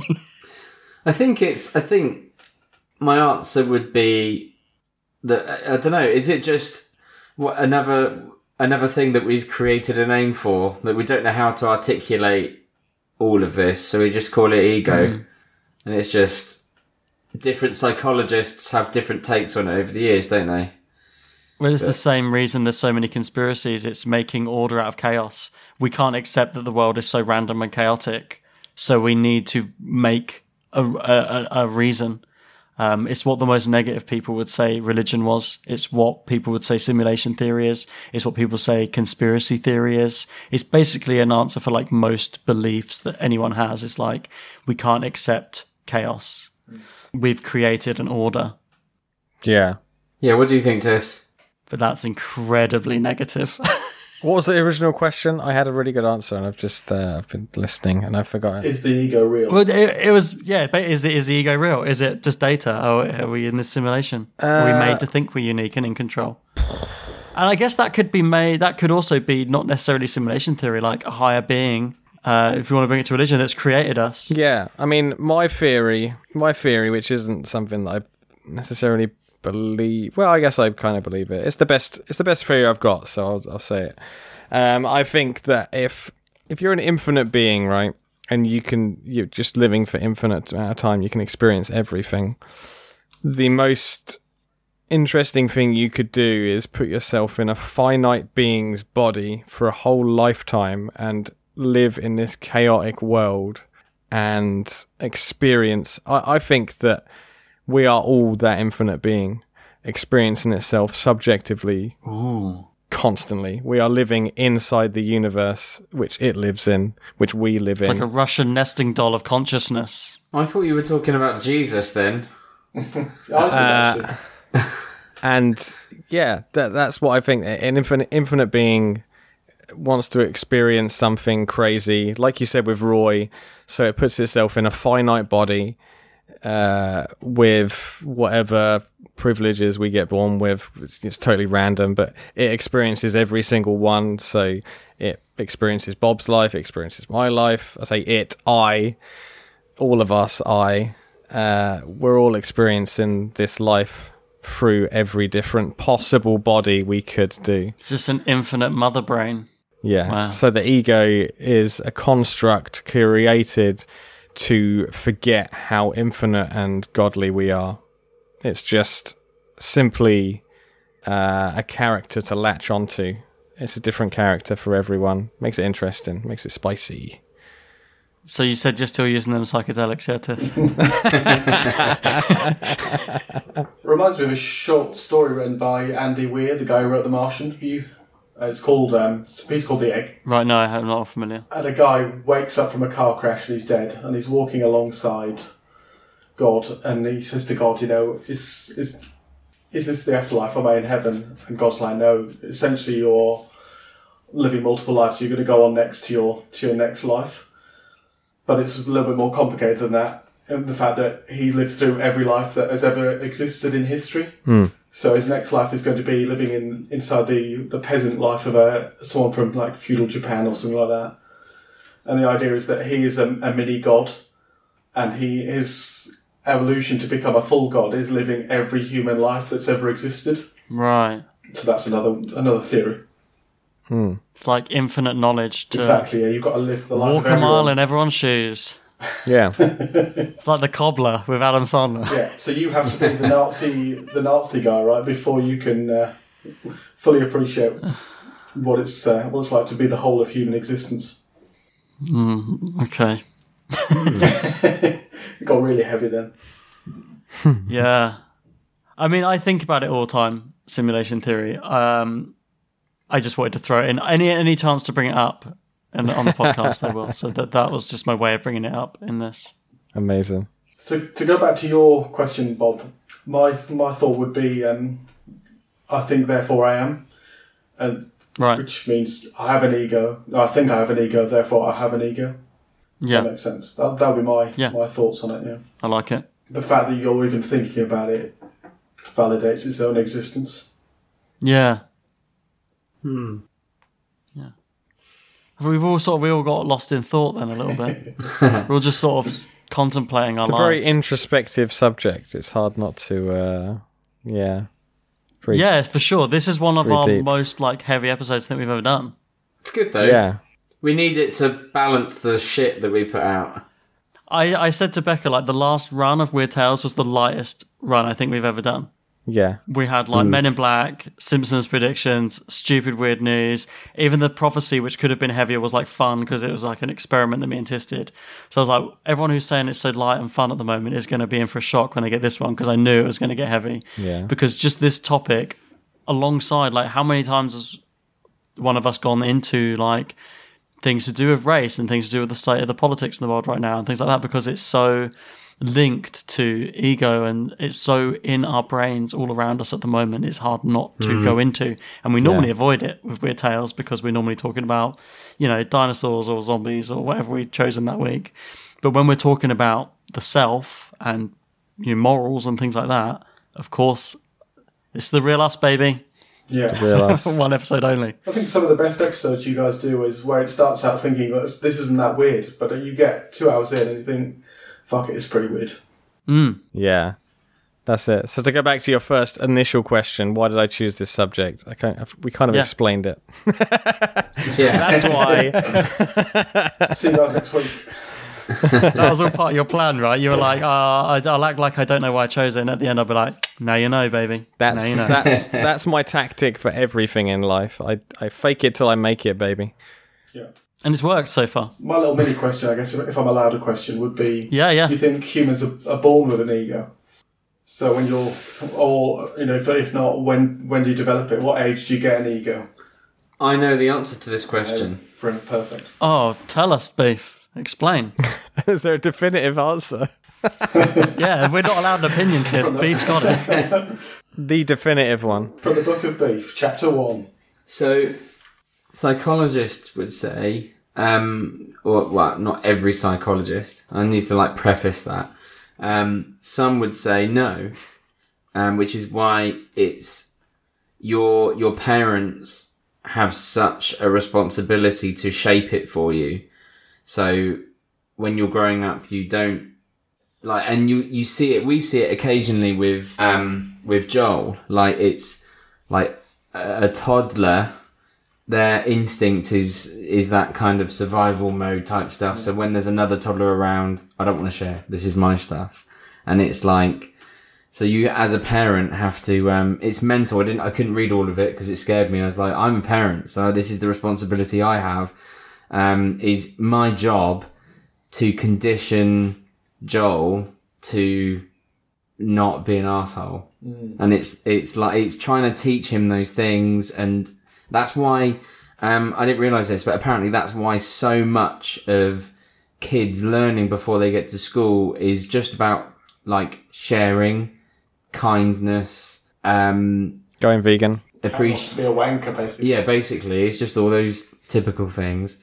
And we still see it occasionally with Joel, him not wanting to share, and it's those things. And then you slowly see it. You slowly see that he's this learned behaviour that children pick up on, and you can see it's different depending on the upbringing they've had. So yeah, I guess that would be the way I would look at it, is that you, and that's why you get some children who, they will get to school with no self-esteem whatsoever, no sense of self, because they've never had the attention that children need. They've never had the kind of, they've never been pushed or challenged the way that children need to be challenged. They're not learning as quickly as they need to. The learning that you do in those first years shapes who you are as a human for the rest of your life. And it's crucial to make sure that you get those elements right. And yeah, which is why I sort of feel for Joel, so for example, one thing, we have never sat down and said to him, right, today we're going to learn the alphabet, or today we're going to look at numbers. But he just instinctively loves those things. He loves learning he knows his alphabet. He can count to, I don't know, maybe 30 without us stepping in and trying to help him. And he seems to be naturally quite intelligent, but we haven't, even Rachel has to keep emphasizing it. She's like, I know I'm a teacher, and I know the easy answer is you must sit down with him for hours every day and teach him these things. She's like, I don't. He just naturally wants to do these things. And it's we're still, and yet, even though those things come naturally to him, every now and then when he's with our niece, he's like, no, that's my toy. You're like, no, we're sharing, remember, that's a nice thing to do. And I guess that's ego, and maybe before you get to implement those things in a child's life, that's why a lot of instincts is survival still, and having to because at one point they were just a sperm rushing to the egg to try and get there to create does a sperm have ego? Does a sperm have ego? No. No. It's all ego. The sperm is all egotistical. I'd say a baby has an ego. I'd say baby has a very infantile ego, and then it gets built up over time. Yeah, I guess so. I guess it would be, when does the ego become fixed on its desires? A lot of what Beef just said echoes all the ideas we've been saying throughout the episode. It's balance. It's instilling a good moral and massaging a good ego to your child without telling them, without being the person on the bin shouting at them. It's allowing them to have their own self whilst giving them the idea of what is the positive way to think. It's allowing their own ego to develop whilst pushing it in the right direction and saying, well, this is the good thing, without saying, do this. Yeah. Like showing them by example, this is the way to be nice, this is the way to be good. Yeah, and I think I'm very conscious that that I still, we still obviously want him to be his own person. And so every now and then, he's like... Give him a pack of facts. Yeah. What do you think? Smoke through them and see what happens. Make your own decisions. No, it's more like... So, like, for example, a few weeks ago, Rachel was like, okay, you need to put shoes on if you want to go outside. So I'm going to go play outside. And like, okay, you need to put your shoes on. He goes, no, I'm not going to do that. We're like, no, you need to put shoes on to make sure your feet don't get hurt when you're outside. And he went, no, I'm not going to put shoes on. So she went, okay. And just let him crack on. Yeah. Lo and behold, he falls over and like slices his toenail and starts bleeding everywhere. And we're like, what did you learn? I put shoes on. Terrible Mummy and Daddy parents. told me to. Terrible yeah, parents. exactly. You learnt the hard way, mate. But I saw a really interesting... Rachel was watching social services are listening to this Yeah, podcast. exactly, yeah. We hurt our child on purpose, yeah. I think I might edit that bit out, Booth. Someone's going to make a soundbite of me saying that exact sentence. But it's like, I'm very conscious, for example, when it comes to my faith. So I got to a certain age, I've said this before on the pod, but that I got to a certain age and my parents asked me if I wanted to go to church. It became a sense they're like, okay, well, we can. The reason we've been taking him to church with us is because we can't trust him at home without like setting the house on fire. So he's got to come with us because, you know, we're still his parents. We need to look after him. But it got to a point when my mum and dad were like, okay, well, do you want to come with us? So I was like, oh, well, all I've known is going to church. So let's try the opposite. Let's try never going and see what happens. And so I went on my own journey, kind of developing and learning for myself whether that was the right path for me. And I'm very anxious. I want to make sure that Joel gets the same kind of freedom. In a sense, he's always gonna kind of, you know, for example, there'll be things that we always do instinctively, like I don't know, praying before meal times or praying before bed or something like that might influence him. But we're trying hard to make sure that he's still got that freedom to develop his own ego in that sense. It's really hard. It's really weird. It's a strange thing to think about. Well, I had the opposite experience growing up, going to church. My parents aren't Christians, so I rebelled by going to church. I'll show you. I love people. And they said, you don't need to go to church every week, surely. I mean, you know, God knows you're there. I'm like, well, It was all part of their master plan. They pretended they didn't want to go to get you there. Little do I know. Reading the Bible in the dark. Yeah. Bastards. I'll show them become a Satanist. I'll teach them. In terms of are we born with ego? I think when you have around small children, I grew up with lots of very young siblings. When my parents separated and started their own families, I was basically an adult and watched children grow up around me. And I think at some point you see them start realizing they are a person. They realize themselves. And I think when they do that, it's almost like that's the ego develops. Oh, I am this, I have a self, and now I have an ego. And, you know, that happens pretty quick. I don't think you're born with an ego. I think you understand, the moment you understand you are a living being separate from the other living beings around you, one of your first thoughts probably, when you start becoming more cognitive, that's your ego coming into existence. There we go. Nice. So, wow. What are we all done? Have we got any more questions? I only had...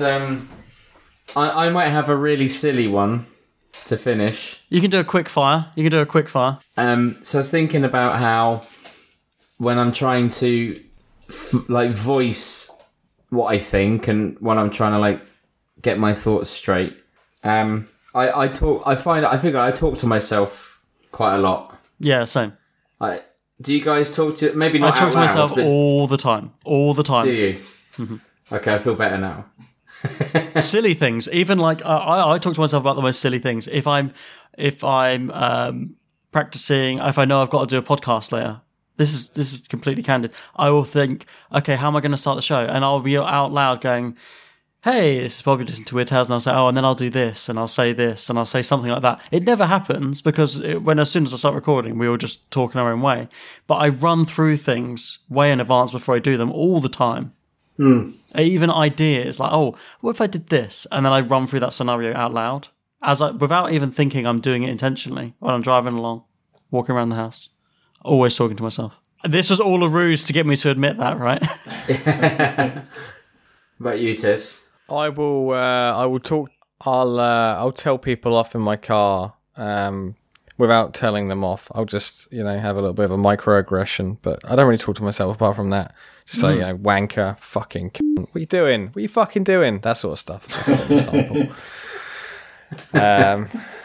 Oh no, I have proper conversations. I do it all in my head because I realise that my phone's probably listening to me, so keep it all up there. Right. To trick your phone. Yeah, I suppose so, yeah, when you put it like that, I guess. Your phone can read your mind anyway, so it's all sort of pointless. You may as well just say it out loud. You can't hear what I'm saying if I don't talk, dickhead. That's it, exactly. Use a VPN and don't talk, and they won't be able to know what you're doing. Cut your tongue out and start shouting. Actually, I was having a conversation with Siri the other day. That was quite fun. Is us talking to ourselves, is that what you're hypothesising, Beef? If us talking to ourselves is our ego giving voice, talking to our own ego, talking to ourself, the self? Us talking to ourselves, that's two people. Yeah. Yeah, so it's that, us talking to ourselves. Yeah. We are more than one person. I guess so. Yeah. Who's us and who's self? I'm actually referring to me as we as well. We are more than one person. That's very odd. Yeah. A lot of the time when I talk to myself, this might make me, you guys might not want to talk to me after this, but a lot of the time I'm like I'm reflecting on things other people might have done, or I'm trying to like second guess the way people might behave if I do a certain thing or if I say a certain thing, or like, I don't know. I don't know. I guess I find comfort in trying to voice those things. I don't know. It keeps me sane talking to myself. So you're talking about, an example of that, obviously this is more mundane, it's more everyday, but is an example of that, like, if you had a job interview, would you then talk through the job interview before you went and put on the questions that the other person might say and respond to it? Yeah, definitely. I definitely do that as well. I do it for the most mundane everyday things as well, though. Every day. Even if I'm putting up on a new site, I'll run through... I've been through a million sites. I work on different sites every day. I meet different site agents all the time. And I still, sometimes when I'm pulling up to a new site, run through what the opening gambit might be with the site agent, what the conversation might go like. Oh, hi, I'm just here from... all right, mate. Literally, it's insane. It's insane when I say it out loud. I do it all the time without thinking. Yeah. That's not insane. I'm getting near to a new thing. I talk out loud what a scenario might be when I get there. I do it as well if I've got to have not necessarily even a difficult conversation with someone, just that if I know I've got to talk through it, I'm like, okay, this is what I'm going to say. What then might they say? Yeah. And try and get it right in my head before I go through it. Definitely. It's weird. I feel like there's blank stares for the other two. Like me and Beef insane. I'm with Tis. I don't ever talk to myself. I think to myself, but never vocalise it. I don't need to hear my own voice. I feel like Beef said this thinking that, and he was like very tentative. And when I was like, yeah, all the time, I said that thinking, oh, Beef does this, so I'm not the only one. Thinking we'd all go, oh yeah, we all do that, don't we? And now me and Beef look like a puff full of fucking idiots. I talk to myself when I'm going through a list of stuff. If I'm going through, like, if I'm at the van and I've got to walk miles, so I'll be like, right, what are we doing? Right, I've got this to do, that to do, blah, blah, blah. And I guess it just consolidates your thoughts a lot simpler. Maybe your way of doing it is actually a way more surefire way, like writing lists and stuff like that. Oh, no. I actually heard about this recently. So, there are two ways that our brains work. Mm-hmm. This really unlocked something for me. So some people can think in full sentences in their head and others can't. Mm. And people who can't will generally talk out loud because they can't really mentalize full conversation or sentences in their head. It doesn't make them... There's no way that it's like right or wrong or more clever or more not. It's just ways that our brains work. No. And some people will think out things in their head and some people will verbalize that thought. So, you know, when you watch films and the person you hear the inner monologue of a person. Yeah. Not everyone can have an inner monologue like that. It's interesting. I started thinking about it and I was like, I have inner monologue. And then when I thought about it more, I was like, no, I don't. I don't have an inner monologue. I always have to vocalize or write things down. And that is what Beef's talking about. Does that depend on the kind of learner you are? Because some people are kind of audio learners and they'll learn through actually physically hearing something through their own ears. And if you're alone, then you need to visually or auditory coach yourself through a conversation. I generally feel like if I read something aloud, I take it in a million times better, to the point where sometimes if I read a book to myself, if people say this is like an evidence of like a stupid person, I can read a book in silence, but sometimes I will find myself speaking aloud as I read a book and it helps me take it in better. Yeah. Yeah. Well, I think most humans can remember song lyrics better than a book because it's going in through your ears, right? Interesting. I could probably remember stuff better if I talked out loud. I'm just too lazy to, so I just think about it. That's what I see it as. I don't see it as less or more. It's just, I'd say your guys' tactics help you guys a lot better. And my tactic probably doesn't help me, but I get by. Me talking aloud before I get somewhere is more like it like calms an anxiety. Yeah. Even if it's like something I've done a million times, if I just run through a scenario of it in my mind before I arrive there, it like calms some sort of micro anxiety I may have. I think I found a different use for it as well. So I do it quite a lot after I've seen a movie, or if I've played through a game with quite an intense storyline. I have to process it because it feels like it used to be so black and white. Like you either liked something or you didn't like it. And now I feel like storytelling in media has taken such a turn and it's become way more complex that actually I need to like get it out. I need to say it. I do that. So when I complete a game or something, I have to like sit with Rachel and I'm like, can I just sit and talk to you about this? Because I need to actually figure out what I think. Yeah. And like you guys know I've been playing Last of Us. I completed that. And Rachel was asleep. I was like, shit. I need to get this out. I need to like process all these thoughts and get them all out. So I sat there and just talked to myself in the living room. I do that. I'm so glad, Beef. I'm so glad that I'm not the only person. You don't understand what a relief this is. So the more I think about it, is I don't like talking. I don't like to. So if I have a conversation with my wife, I hate talking. I'd rather if she could just read my mind, that'd be a lot better. Yeah. If I could just transit my thoughts and she can just interpret it that way, that'd be incredible. Because then I don't need to physically. I'm just terrible at voicing my emotions. Maybe it's a man thing, but I'm not sure. I think it's. I can't shut up. That's why I'm on multiple podcasts. Yeah. Okay. Well, that's a massive revelation, and I don't know whether to feel better or worse about myself. I feel much happier. So let's start wrapping up because it is. Yeah, and on this is a longie, and there's not much to cut out. This is all killer, no filler. This episode, guys. Do you want a really good listener of the week while we're starting to wrap up? Yeah, let's do it. So we received this in the post a few weeks ago. It says, "Hi, Weird Tales. I hope you like these 2 cross stitches I made for you whilst listening to the pod. Of course, cross stitches. Oh my god." You made the lockdown that bit easier with you 3 keeping me, my partner John, and our cat Sabrina entertained. Oh, I can't wait. Thank you guys so much for all the work and love that goes into the pod. The friendship between you 3 makes my favourite pod to listen to. Oh, man. All the best, Hannah Albone. And she said that her and her partner sometimes listen to the pod together whilst playing chess together. So we have the Weird Tales logo cross stitch right here. That's amazing. That's fucking sick. That's great. And the Sage and Pray cross stitch that she did right here. Oh my god. I love it. That's amazing. That's so good. So that was a fantastic surprise. And I've been like waiting I really wanted to tell you guys, but I thought I'll wait till the pod. I'm so happy. That's great. That's what commitment. Brilliant, isn't it? Wow. Yeah. So Sage and Pray. Thank you so much. Hannah, a well-deserved listener of the week. Yeah. Are they going to make it onto the merch store soon? Sage and Pray cross stitches. They're going to be on eBay. You could get them as kits. Get the kit, yeah, that's it. Get the Sage and Pray kit. Weird Tales kit. Bestseller for sure. So I knew you guys would like that one. And I've also got a really good pet of the week as well. Go for it. So let me get this up. I've got a picture here to show you guys. This is a surprise. We haven't had this animal before. Ah. Oh, it's a hedgehog. As well. Oh, cool. So they said, "This is my groundhog Sammy. He is a rescue hedgehog. Some heartless individual moved out and left him behind. Fortunately, the roommate had a heart and placed him in a rescue group. Where my daughter, the doctor, found him.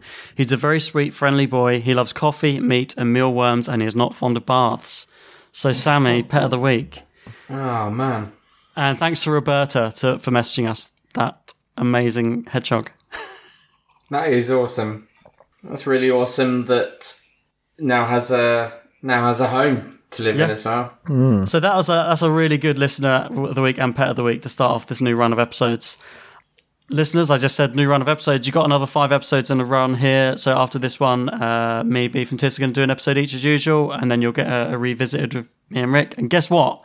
This year, there's going to be a Halloween campfire. Yay! Do you think I've jumped the gun with announcing that, seeing as we only decided it like today? Pinned down a date. Let's take it. Yeah, so this is me saying it on an episode, so we have to do it.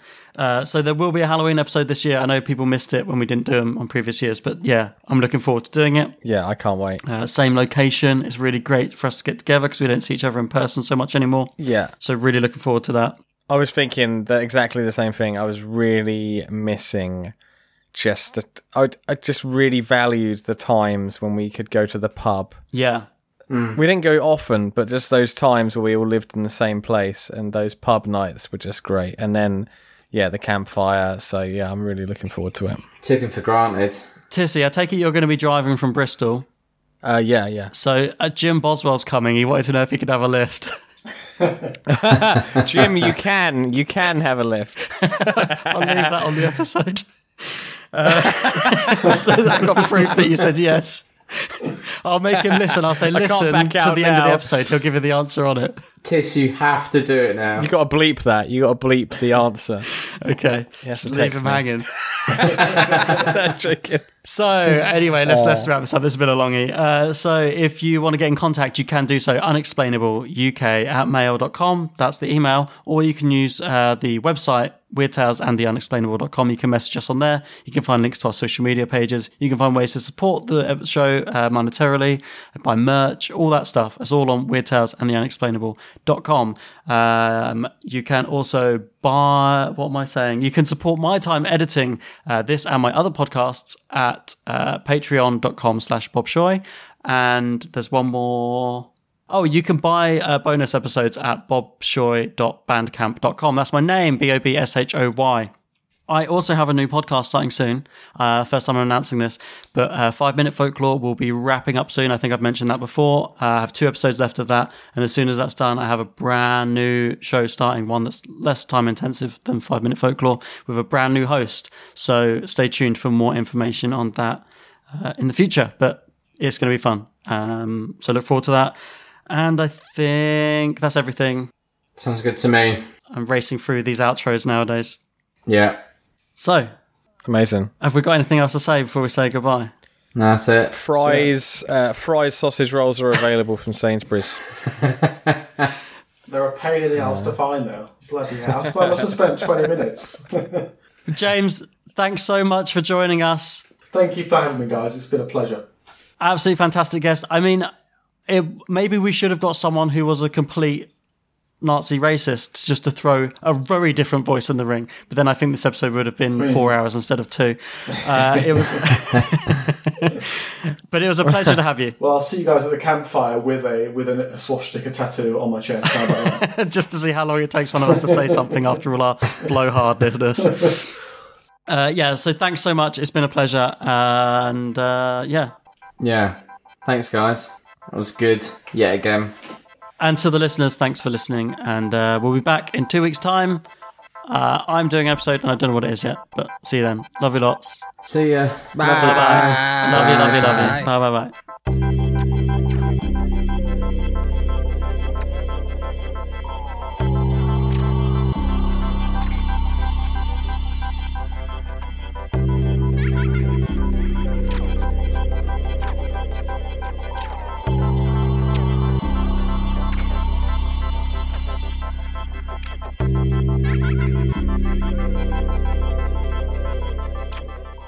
James is a fangirl. Big fan. Big fan. That's what I like to hear. But I haven't really explained the process. No. Have I? Haven't said anything.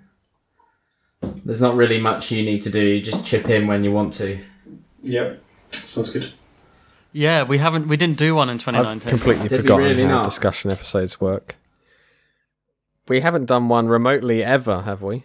Oh wait, we did one. The last one, we have never done one digitally, no. So this is... Wait, did we do one with experiment. Yassim, or were you here? You were here. Yeah, we were at yours. What was that about? What was that discussion? That was reality. Right.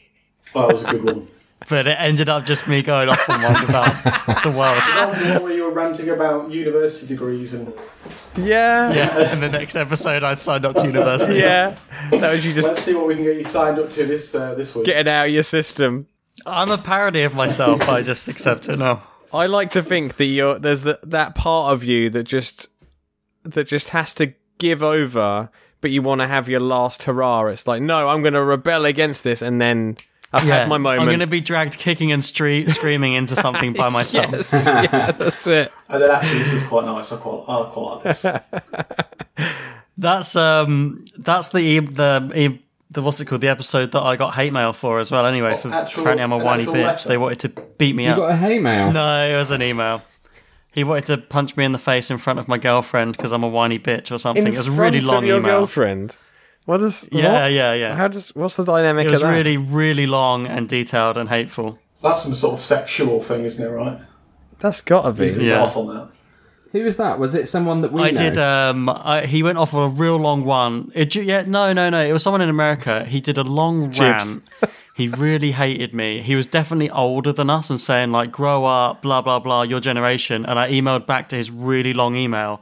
Okay, boomer. That's the best response, right there. Man shouts at cloud. The things that some people find offensive is shocking, isn't it? Yeah, I mean, I don't mind that people don't like me, but just turn off and listen to something else. Things that people email in about are shocking. I'm fine if they're offended, but the fact that they go to the detail, like that guy who picked us up on not mentioning how socialist John Jones was. It's like, Jesus fuck. That email was long. I got said I should be taken to court by someone. I'm the only one who's ever had hate, and I've had it twice. I got told I should be taken to court because I'm disgusting, because I dared say on an episode that Michael Jackson was a paedophile. Yeah. He said he was a paedophile. He was definitely a paedophile. You're joking. They were defending Michael Jackson and saying that I was defaming him after he had died and I should be taken to No, he court over defamed it. himself by having sex with children. Yeah, exactly. If you hang out with kids in your mansion and look like a pedo, you're a bit glutton for it, if I'm honest. You could do so much to stop those opinions, but you just, Yeah, stop having Macaulay Culkin sleep in your bed. yeah. I'm recording a podcast of soon, and I know Michael Jackson's going to come up in it, and I can't wait to say he's a paedophile on it Have you again. invited him on? To see if someone will email me. What's Have you that? invited Michael on? Is he going to make an appearance? Hopefully, we need to get a Ouija board set up for a follow up to That'd be that. a great Oh my God. episode. So I just realised I haven't introduced James. This is James. You all right? Yo. Hi, James. I'm Bob. Nice one. I'm Tiss. I know who you guys are. I've seen you in Beef's wedding photos. Oh, good. He asked to come round especially. Yeah. Can I have a look at your photos so I can see Bob and Tiss? I need to, I haven't seen those photos, actually. What photos are they? The ones at Beef's wedding. My favourite one is the one of me and Tiss getting changed in Beef's old bedroom. Because it looks like we're getting ready to go to a movie premiere or something. Yeah. Yeah. There's also a good photo of all of us queuing for my dad to do up our cravats. Oh, I can't remember that one. That's I've a got to good see that one. one again. All of us realised that That it's sounds not the good. same as doing up a tie. And shit. No. I remember the sandwiches that turned up in the morning. That's what I remember. They were banging. What do you mean turned up? You mean I had to go and get them? Oh, yeah. Well, they turned up for me. Was it a good wedding? Did Beef treat you well? It was such a good It was wedding. amazing. I've got my flask Yeah, still. it was a my fantastic Usher wedding. flask. Thanks, guys. I drink whiskey on the reg out of my Usher flask. Yeah, nice. Good. Are we all ready to go? Yeah. Yep. Okay. Shall I do it? Yeah, go for it.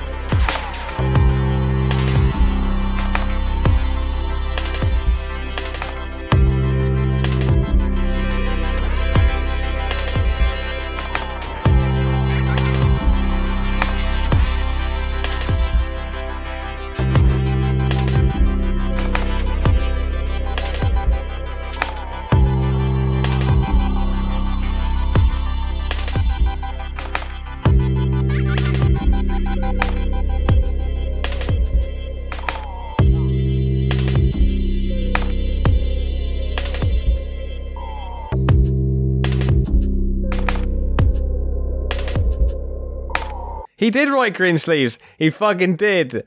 And I can play it on guitar. God, I bloody love them fry sausage rolls available in Sainsbury's.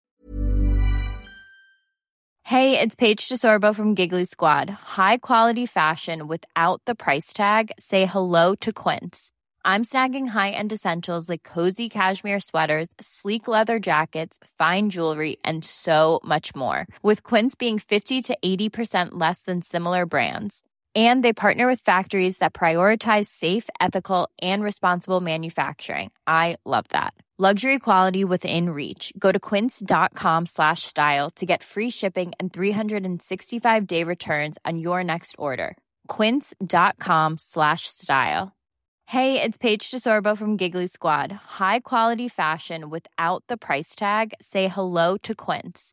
I'm snagging high-end essentials like cozy cashmere sweaters, sleek leather jackets, fine jewelry, and so much more. With Quince being 50 to 80% less than similar brands. And they partner with factories that prioritize safe, ethical, and responsible manufacturing. I love that. Luxury quality within reach. Go to quince.com/style to get free shipping and 365-day returns on your next order. Quince.com/style.